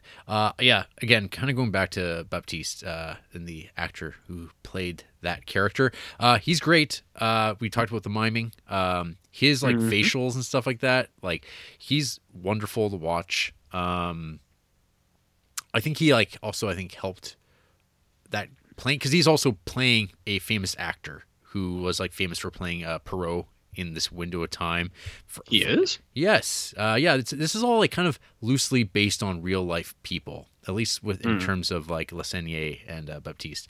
Like it's like one of like the big legendary mimes in this like particular character. I kind of like was watching this and I was like, oh yeah, there's like that Kenneth Anger Rabbit's Moon short film that's like all about like Perot trying to like reach the moon, and it's like this impossible goal, but he's an absurd mime character, so it's like supposed to be hilarious. It's like he can never reach the moon, and so Garance is kind of his moon. It's like this impossible thing that he can't obtain, and he has to see it from afar, and like that's like an ongoing thing being referenced in those performances. It's kind of like these little backdrop things, little pieces of character development as they're playing it out, but it's not obvious because I think some of those allusions are like, I think if you're, I guess I would say like if you are more literate, like maybe in 1945, you would pick up on this stuff, but for like a contemporary audience, that stuff is just like, oh, he's a clown, like he's a mime, whatever, and it's like the story will tell you what you need to know. But like there's like that added detail. You're like, oh, you can appreciate these like literary devices that are being deployed, even though time kind of separates it from us. Unless you just happen to know this stuff by coming across it via other methods. Because I know you're a big Kenneth Anger fan, right? Kenneth Anger? Yeah, big fan. What do you mean by Kenneth Anger? I don't think I'm familiar. That's a name of a director, of a guy. Made things like Lucifer Rising and stuff like that. And he has a film called Rabbit's Moon. Jarrett, you're losing a lot of people on this right now. Rabbit's Moon or Rabbids Moon? Rabbits. As in the carrot. That doesn't seem real. Okay, yeah. It's not real. But it's like, but that's like a reference to like this Perot character that like dates back to like the 1700s and 1800s, that all these people would play this mime. And there's like a Godard movie, Perot Le Fou and stuff like that. It's all part of the same old family of tradition of such and such. You dig? I don't, okay. But I'm gonna let you finish anyways. So yeah. Hey, what else do you like about this movie? So what do you think of Frederic the performer? Do you feel the bit of acting you saw of him as Othello blacken up? Do you think he was like one of the greatest actors of his era? Not when he was blacked up. Well, I mean, but seeing past that affectation of blacking up, because it was a character playing a character in 1835 or something like that. I don't know. It's like kind of like I think this guy's actually not that good an actor. Like as an actor with playing an actor, like I don't think it lives up to that. It's just kind of clunky or whatever. Not as good as what we're being told. But that's neither here nor there. It is neither here nor there, and frankly, I'm done with you. Fine. And this, no, he was fine. I thought his where he goes off on the theater was a little obnoxious, but whatever. What am I to say? To each their own. Yeah. What about you? What do you? Hey, you ever done any screen acting, Jarrett? Screen acting, like yeah, when I've been forced to for like projects and stuff. And how did you fare? Probably not well. Not well? No. But I would not. I would never declare myself an actor. Why not? Because that would be an insult to people who do this professionally. Oh. Yeah. Hey, what else do you think about this movie? Because you seem to like it quite a bit. What are some cool things that I missed? So Count Edward, he's the evil count. Oh, okay. The money man with his rocking the Jerry Lawler hair. Oh yeah. Yeah, he's just I don't I don't know. He's like the worst kind of human being in a lot of ways. He thinks is. He can buy everything, and when he doesn't like something, he wants to kill it. And that's how he lives his life. He's like, yeah, he's the worst. And so when he dies, it's like, hooray, he's dead. Yeah, I don't know his arc. And then I guess then I don't know if we've given a lot of chat to Garance, the lady, the chaste woman. Perhaps the actress, was it Epaulette or something like that? She maybe is a little too on the older side to be playing this this hot to trot woman that like everyone's chasing after. But I think her performance though and like kind of presence though makes up for that. Yeah, she's got pretty good presence. But while I was watching it, I did find it a little hard to. Well, I mean, I'm not lusting after her, but that doesn't mean that 4 other guys aren't. Yeah, they very well could be. I don't know. Who am I to say? Who are either of us to say? People don't find us attractive, and that's fine. Yeah. I mean, most people don't, but or do they? Email in if you find either me or Jared attractive. Mostly me though. Just let me know. Or Letty. That's what I was trying to say. Yeah, what's up with that? Is she like a Madonna type deal? Is that why? I guess so. Okay, that's fine. You should go buy a one-name monster. And this is the only movie of hers that I've seen. Was she even in other movies? Yeah, like about 40 other movies. But Pierre Brasseur, Frederic, he's in a whole bunch of Future Creeps. He's in that Eyes Without a Face. He's in another Marcel Carnier movie that's coming down the pike. Isn't he in Dumb and Dumber? No, he's not. Dumb and Dumber 2? Dumb and Dumberer? Well, I don't know. I feel like the quality of this movie, RJ, is self-evident. This is a fine, fresh-baked artisan film. Yeah. We can both agree on that. I mean, it's like one of those big kind of produced movies that like works really well. Like all the factors are there. This is the sort of movie that your French New Wave in its infancy. This was the sort of movies that it would reject as being too stodgy and not direct enough, not like getting to the core of things. And maybe in some other movies I would agree on that front, but I think here this movie is just like I don't know. It's a real pleasure to watch this movie. I don't know, and I don't know. I don't know if I'd be like, this is the greatest French film ever made. That's absurd, and people always say things like that. I don't know what would be. I don't know if either of us would be saying that it should be the 400 Blows either. But I think we can all agree that the 400 Blows is not the greatest a good French movie. Well, it's definitely not the greatest French film ever made. No, but no, RJ, no. I wonder What? Who hates Children of Paradise? Hey, do you think that The Artist is the greatest French film ever made? No. Okay, before we get to who hates this movie, let me give you a couple more. Do you think that Jules and Jim is the greatest French film ever made? I like that movie quite a bit. And I've known some people who really like French movies that don't really like that movie very much, or think it's bizarre. Or they think it's just okay. But I mean, like I think my first time watching that movie, I was completely blown away watching that. What about Raw and Blue is the Warmest Color? New French. Okay, here's a real one for you. What about A Trip to the Moon by Georges Méliès? Wow, I don't know, RJ. Yeah, it was actually pretty hard to just when I Googled French movies, that's all that came up. So that's it, huh? That's it. Yeah, tell me about people who hate Children of Paradise. Millie. Okay. 1.5 stars. 4 different dudes hit on one woman for 3 hours 15 minutes. I mean, it's a pretty accurate description. Is it though? Is it? Mimi Millie, a big Wes Anderson fan. What do you guess their 2 favorite Wes Andersons are? The answers might surprise you. Darjeeling Limited. Fantastic Mr. Fox and Moonrise Kingdom. Boo. They also like Vertigo and Willy Wonka and the Chocolate Factory. They've also been watching a lot of Criterions. They just watched Ordette.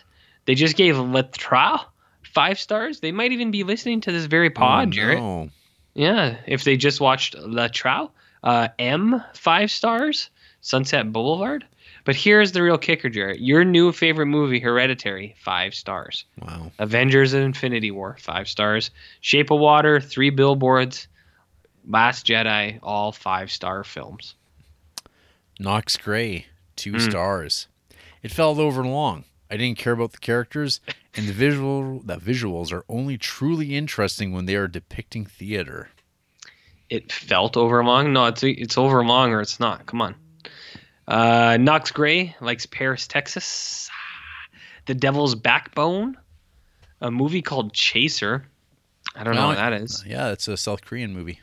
They don't have a lot of ratings other than 5 stars. So I don't know if we can trust their opinion. But they did give Mandy 5 stars. Ugh. And I think this is a repeat. Hannah Kay. Yeah, maybe. 2 stars. Children of Paradise is split into 2 distinct halves, and sadly, they are not equally good. The first half is fascinating, charming, and original, while the second half devolves into a very traditional story of tragic and lost love that undoes everything good set up by the first half. I found myself strongly disliking my favorite characters more and more as I watched the second act. Extremely disappointing after I watched the first half, extremely disappointing after I enjoyed the first half so much. And I've actually seen a few people talk about how much they really love the first half, which is weird. Contrary to you.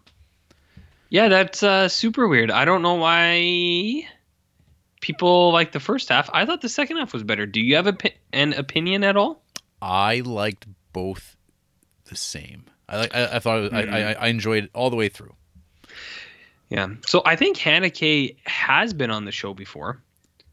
She likes Casablanca, Annie Hall, Moulin Rouge, Love Actually. They just watched Autumn Sonata. They gave it 4 stars.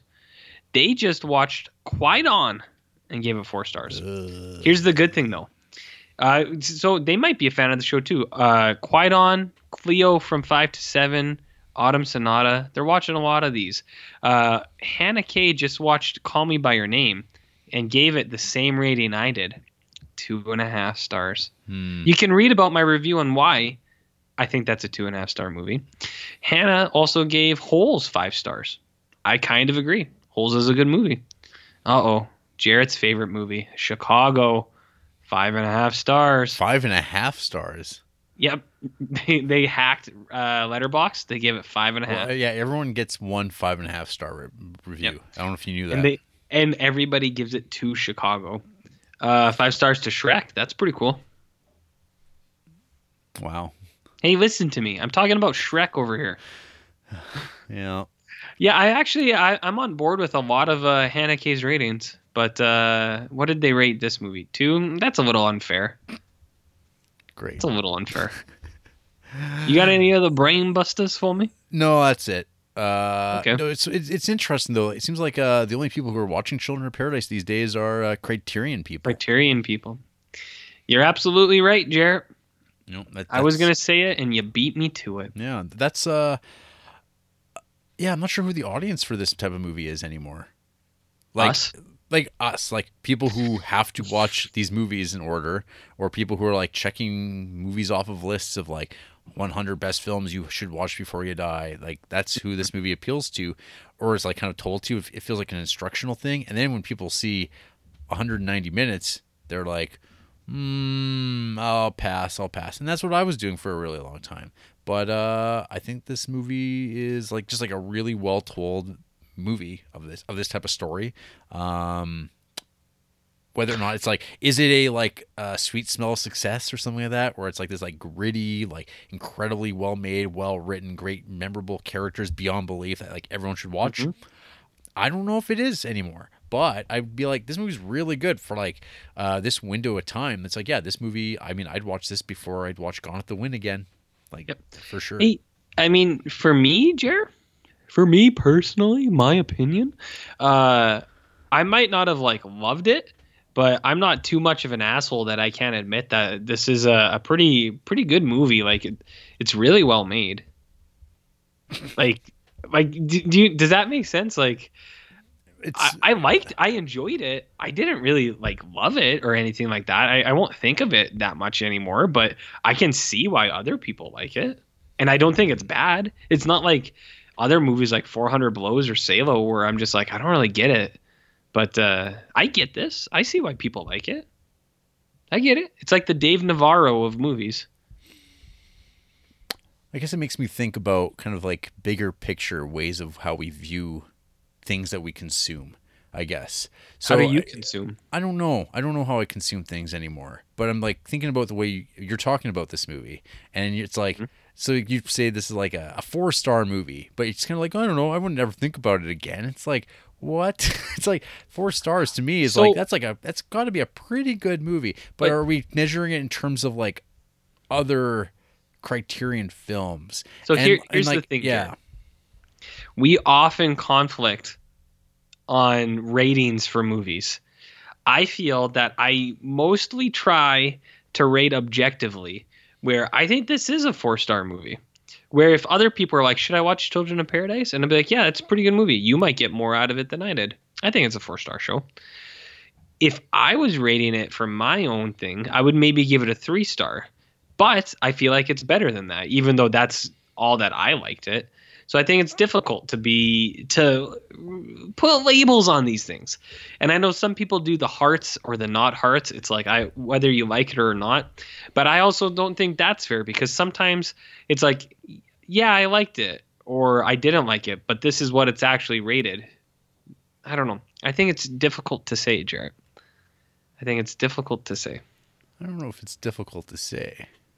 Hey, you've dabbled between rating things and not rating things. Because I feel like it's I don't know what movies does that what does rating movies actually benefit? Like, who does that actually benefit? It's kind of like how Amazon sends like these emails after you buy a product from them saying, hey, spare a moment to review this product, and you're just like, why? And it's like, because it's like it'll help us sell more things and build like an aggregate to tell people how to purchase things.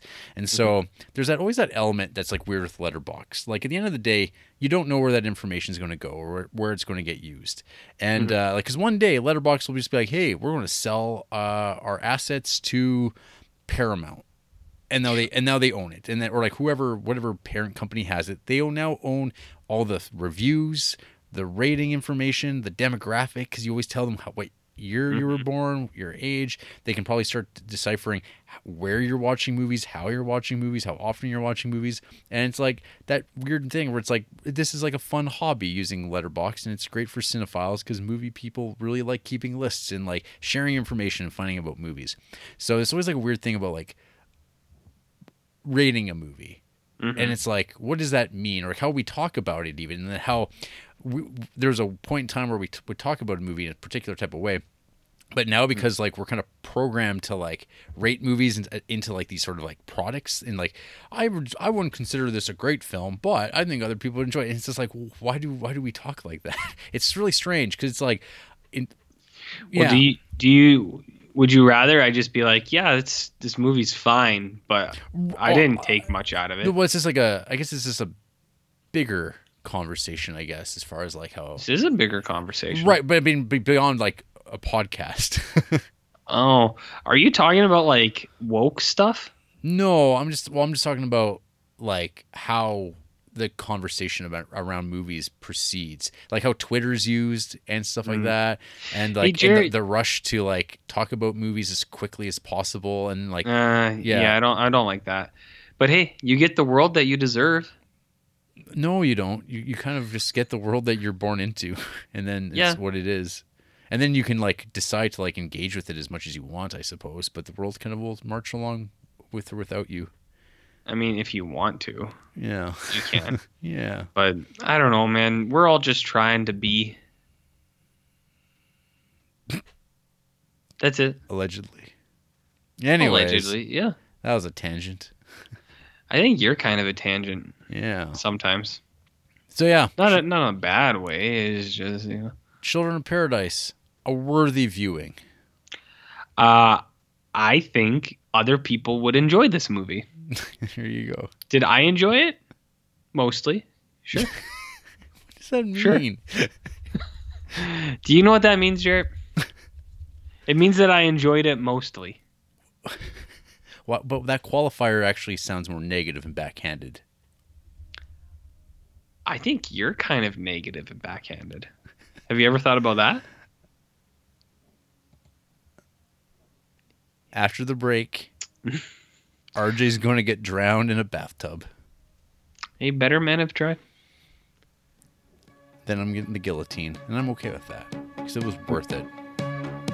Hey, do whatever you want to do.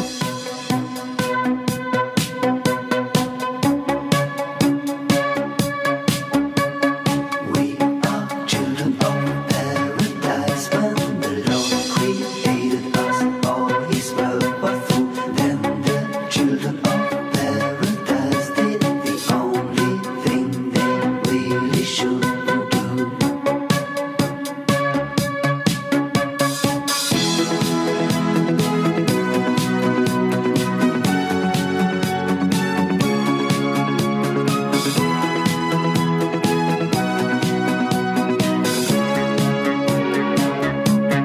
Children of paradise, we started out there, full of innocence in our eyes, and without a care. We children of paradise, we knew of no crime, until one of the meanest lies has changed our time. Say something funny. So RJ, when the Grange of your life comes back in, is it all going to go right to shit again? Did you say the Grange of my life? The Grange? What is the Grange? I don't know. What Oh, the Grange? Yeah, this movie we've been talking about for the last 2 hours. Oh, Oh. whenever I read it, I was like, Garance? Like, Garanch? Like ranch. Yeah. Yeah, everyone has their thing. I don't want to say anything too incriminating. This is a podcast. Mm-hmm. I don't want this to mess up my real life. Well, there's no more such thing as a private life anymore. There could be. It's all public. Oh. Hey, scrub my name from all these podcasts. You can email us at criterioncreeps@gmail.com and incriminate yourself to loved ones. We've got a Facebook page. We're on Instagram. We're on the Letterboxd if you want to see what we're talking about next. I'm Jared Duncan. He's Barnloaf. We got a Patreon. We're on SoundCloud, Stitcher, iTunes, Google Play, YouTube, all those things. Next week's Spine 142. Peter Weir returns to the Criterion Plate as we watched his film, or will watch that film, The Last Wave from 1977. Have we ever talked about Master and Commander on this show? Not in the Criterion Collection, but we have talked about Picnic at Hanging Rock. We have two extensive amounts. We've talked about Truman Show though, no? Not in the Criterion Collection. Well, but I mean on the podcast. Probably. Hey, did you know it's Master and Commander's like 10 or 15 year anniversary? I'm going to talk about other Peter Weir movies that I like because I don't know what The Last Wave is and I don't really care. Well, you'll have to watch it anyway. Hey, remember Gallipoli with Mel Gibson? Yeah, the movie's not great. Mel Gibson runs in a crop top in that movie, Jarrett. Yeah. Have you ever thought of that? Indeed. All right, well, whatever. Good night. Fart stuff.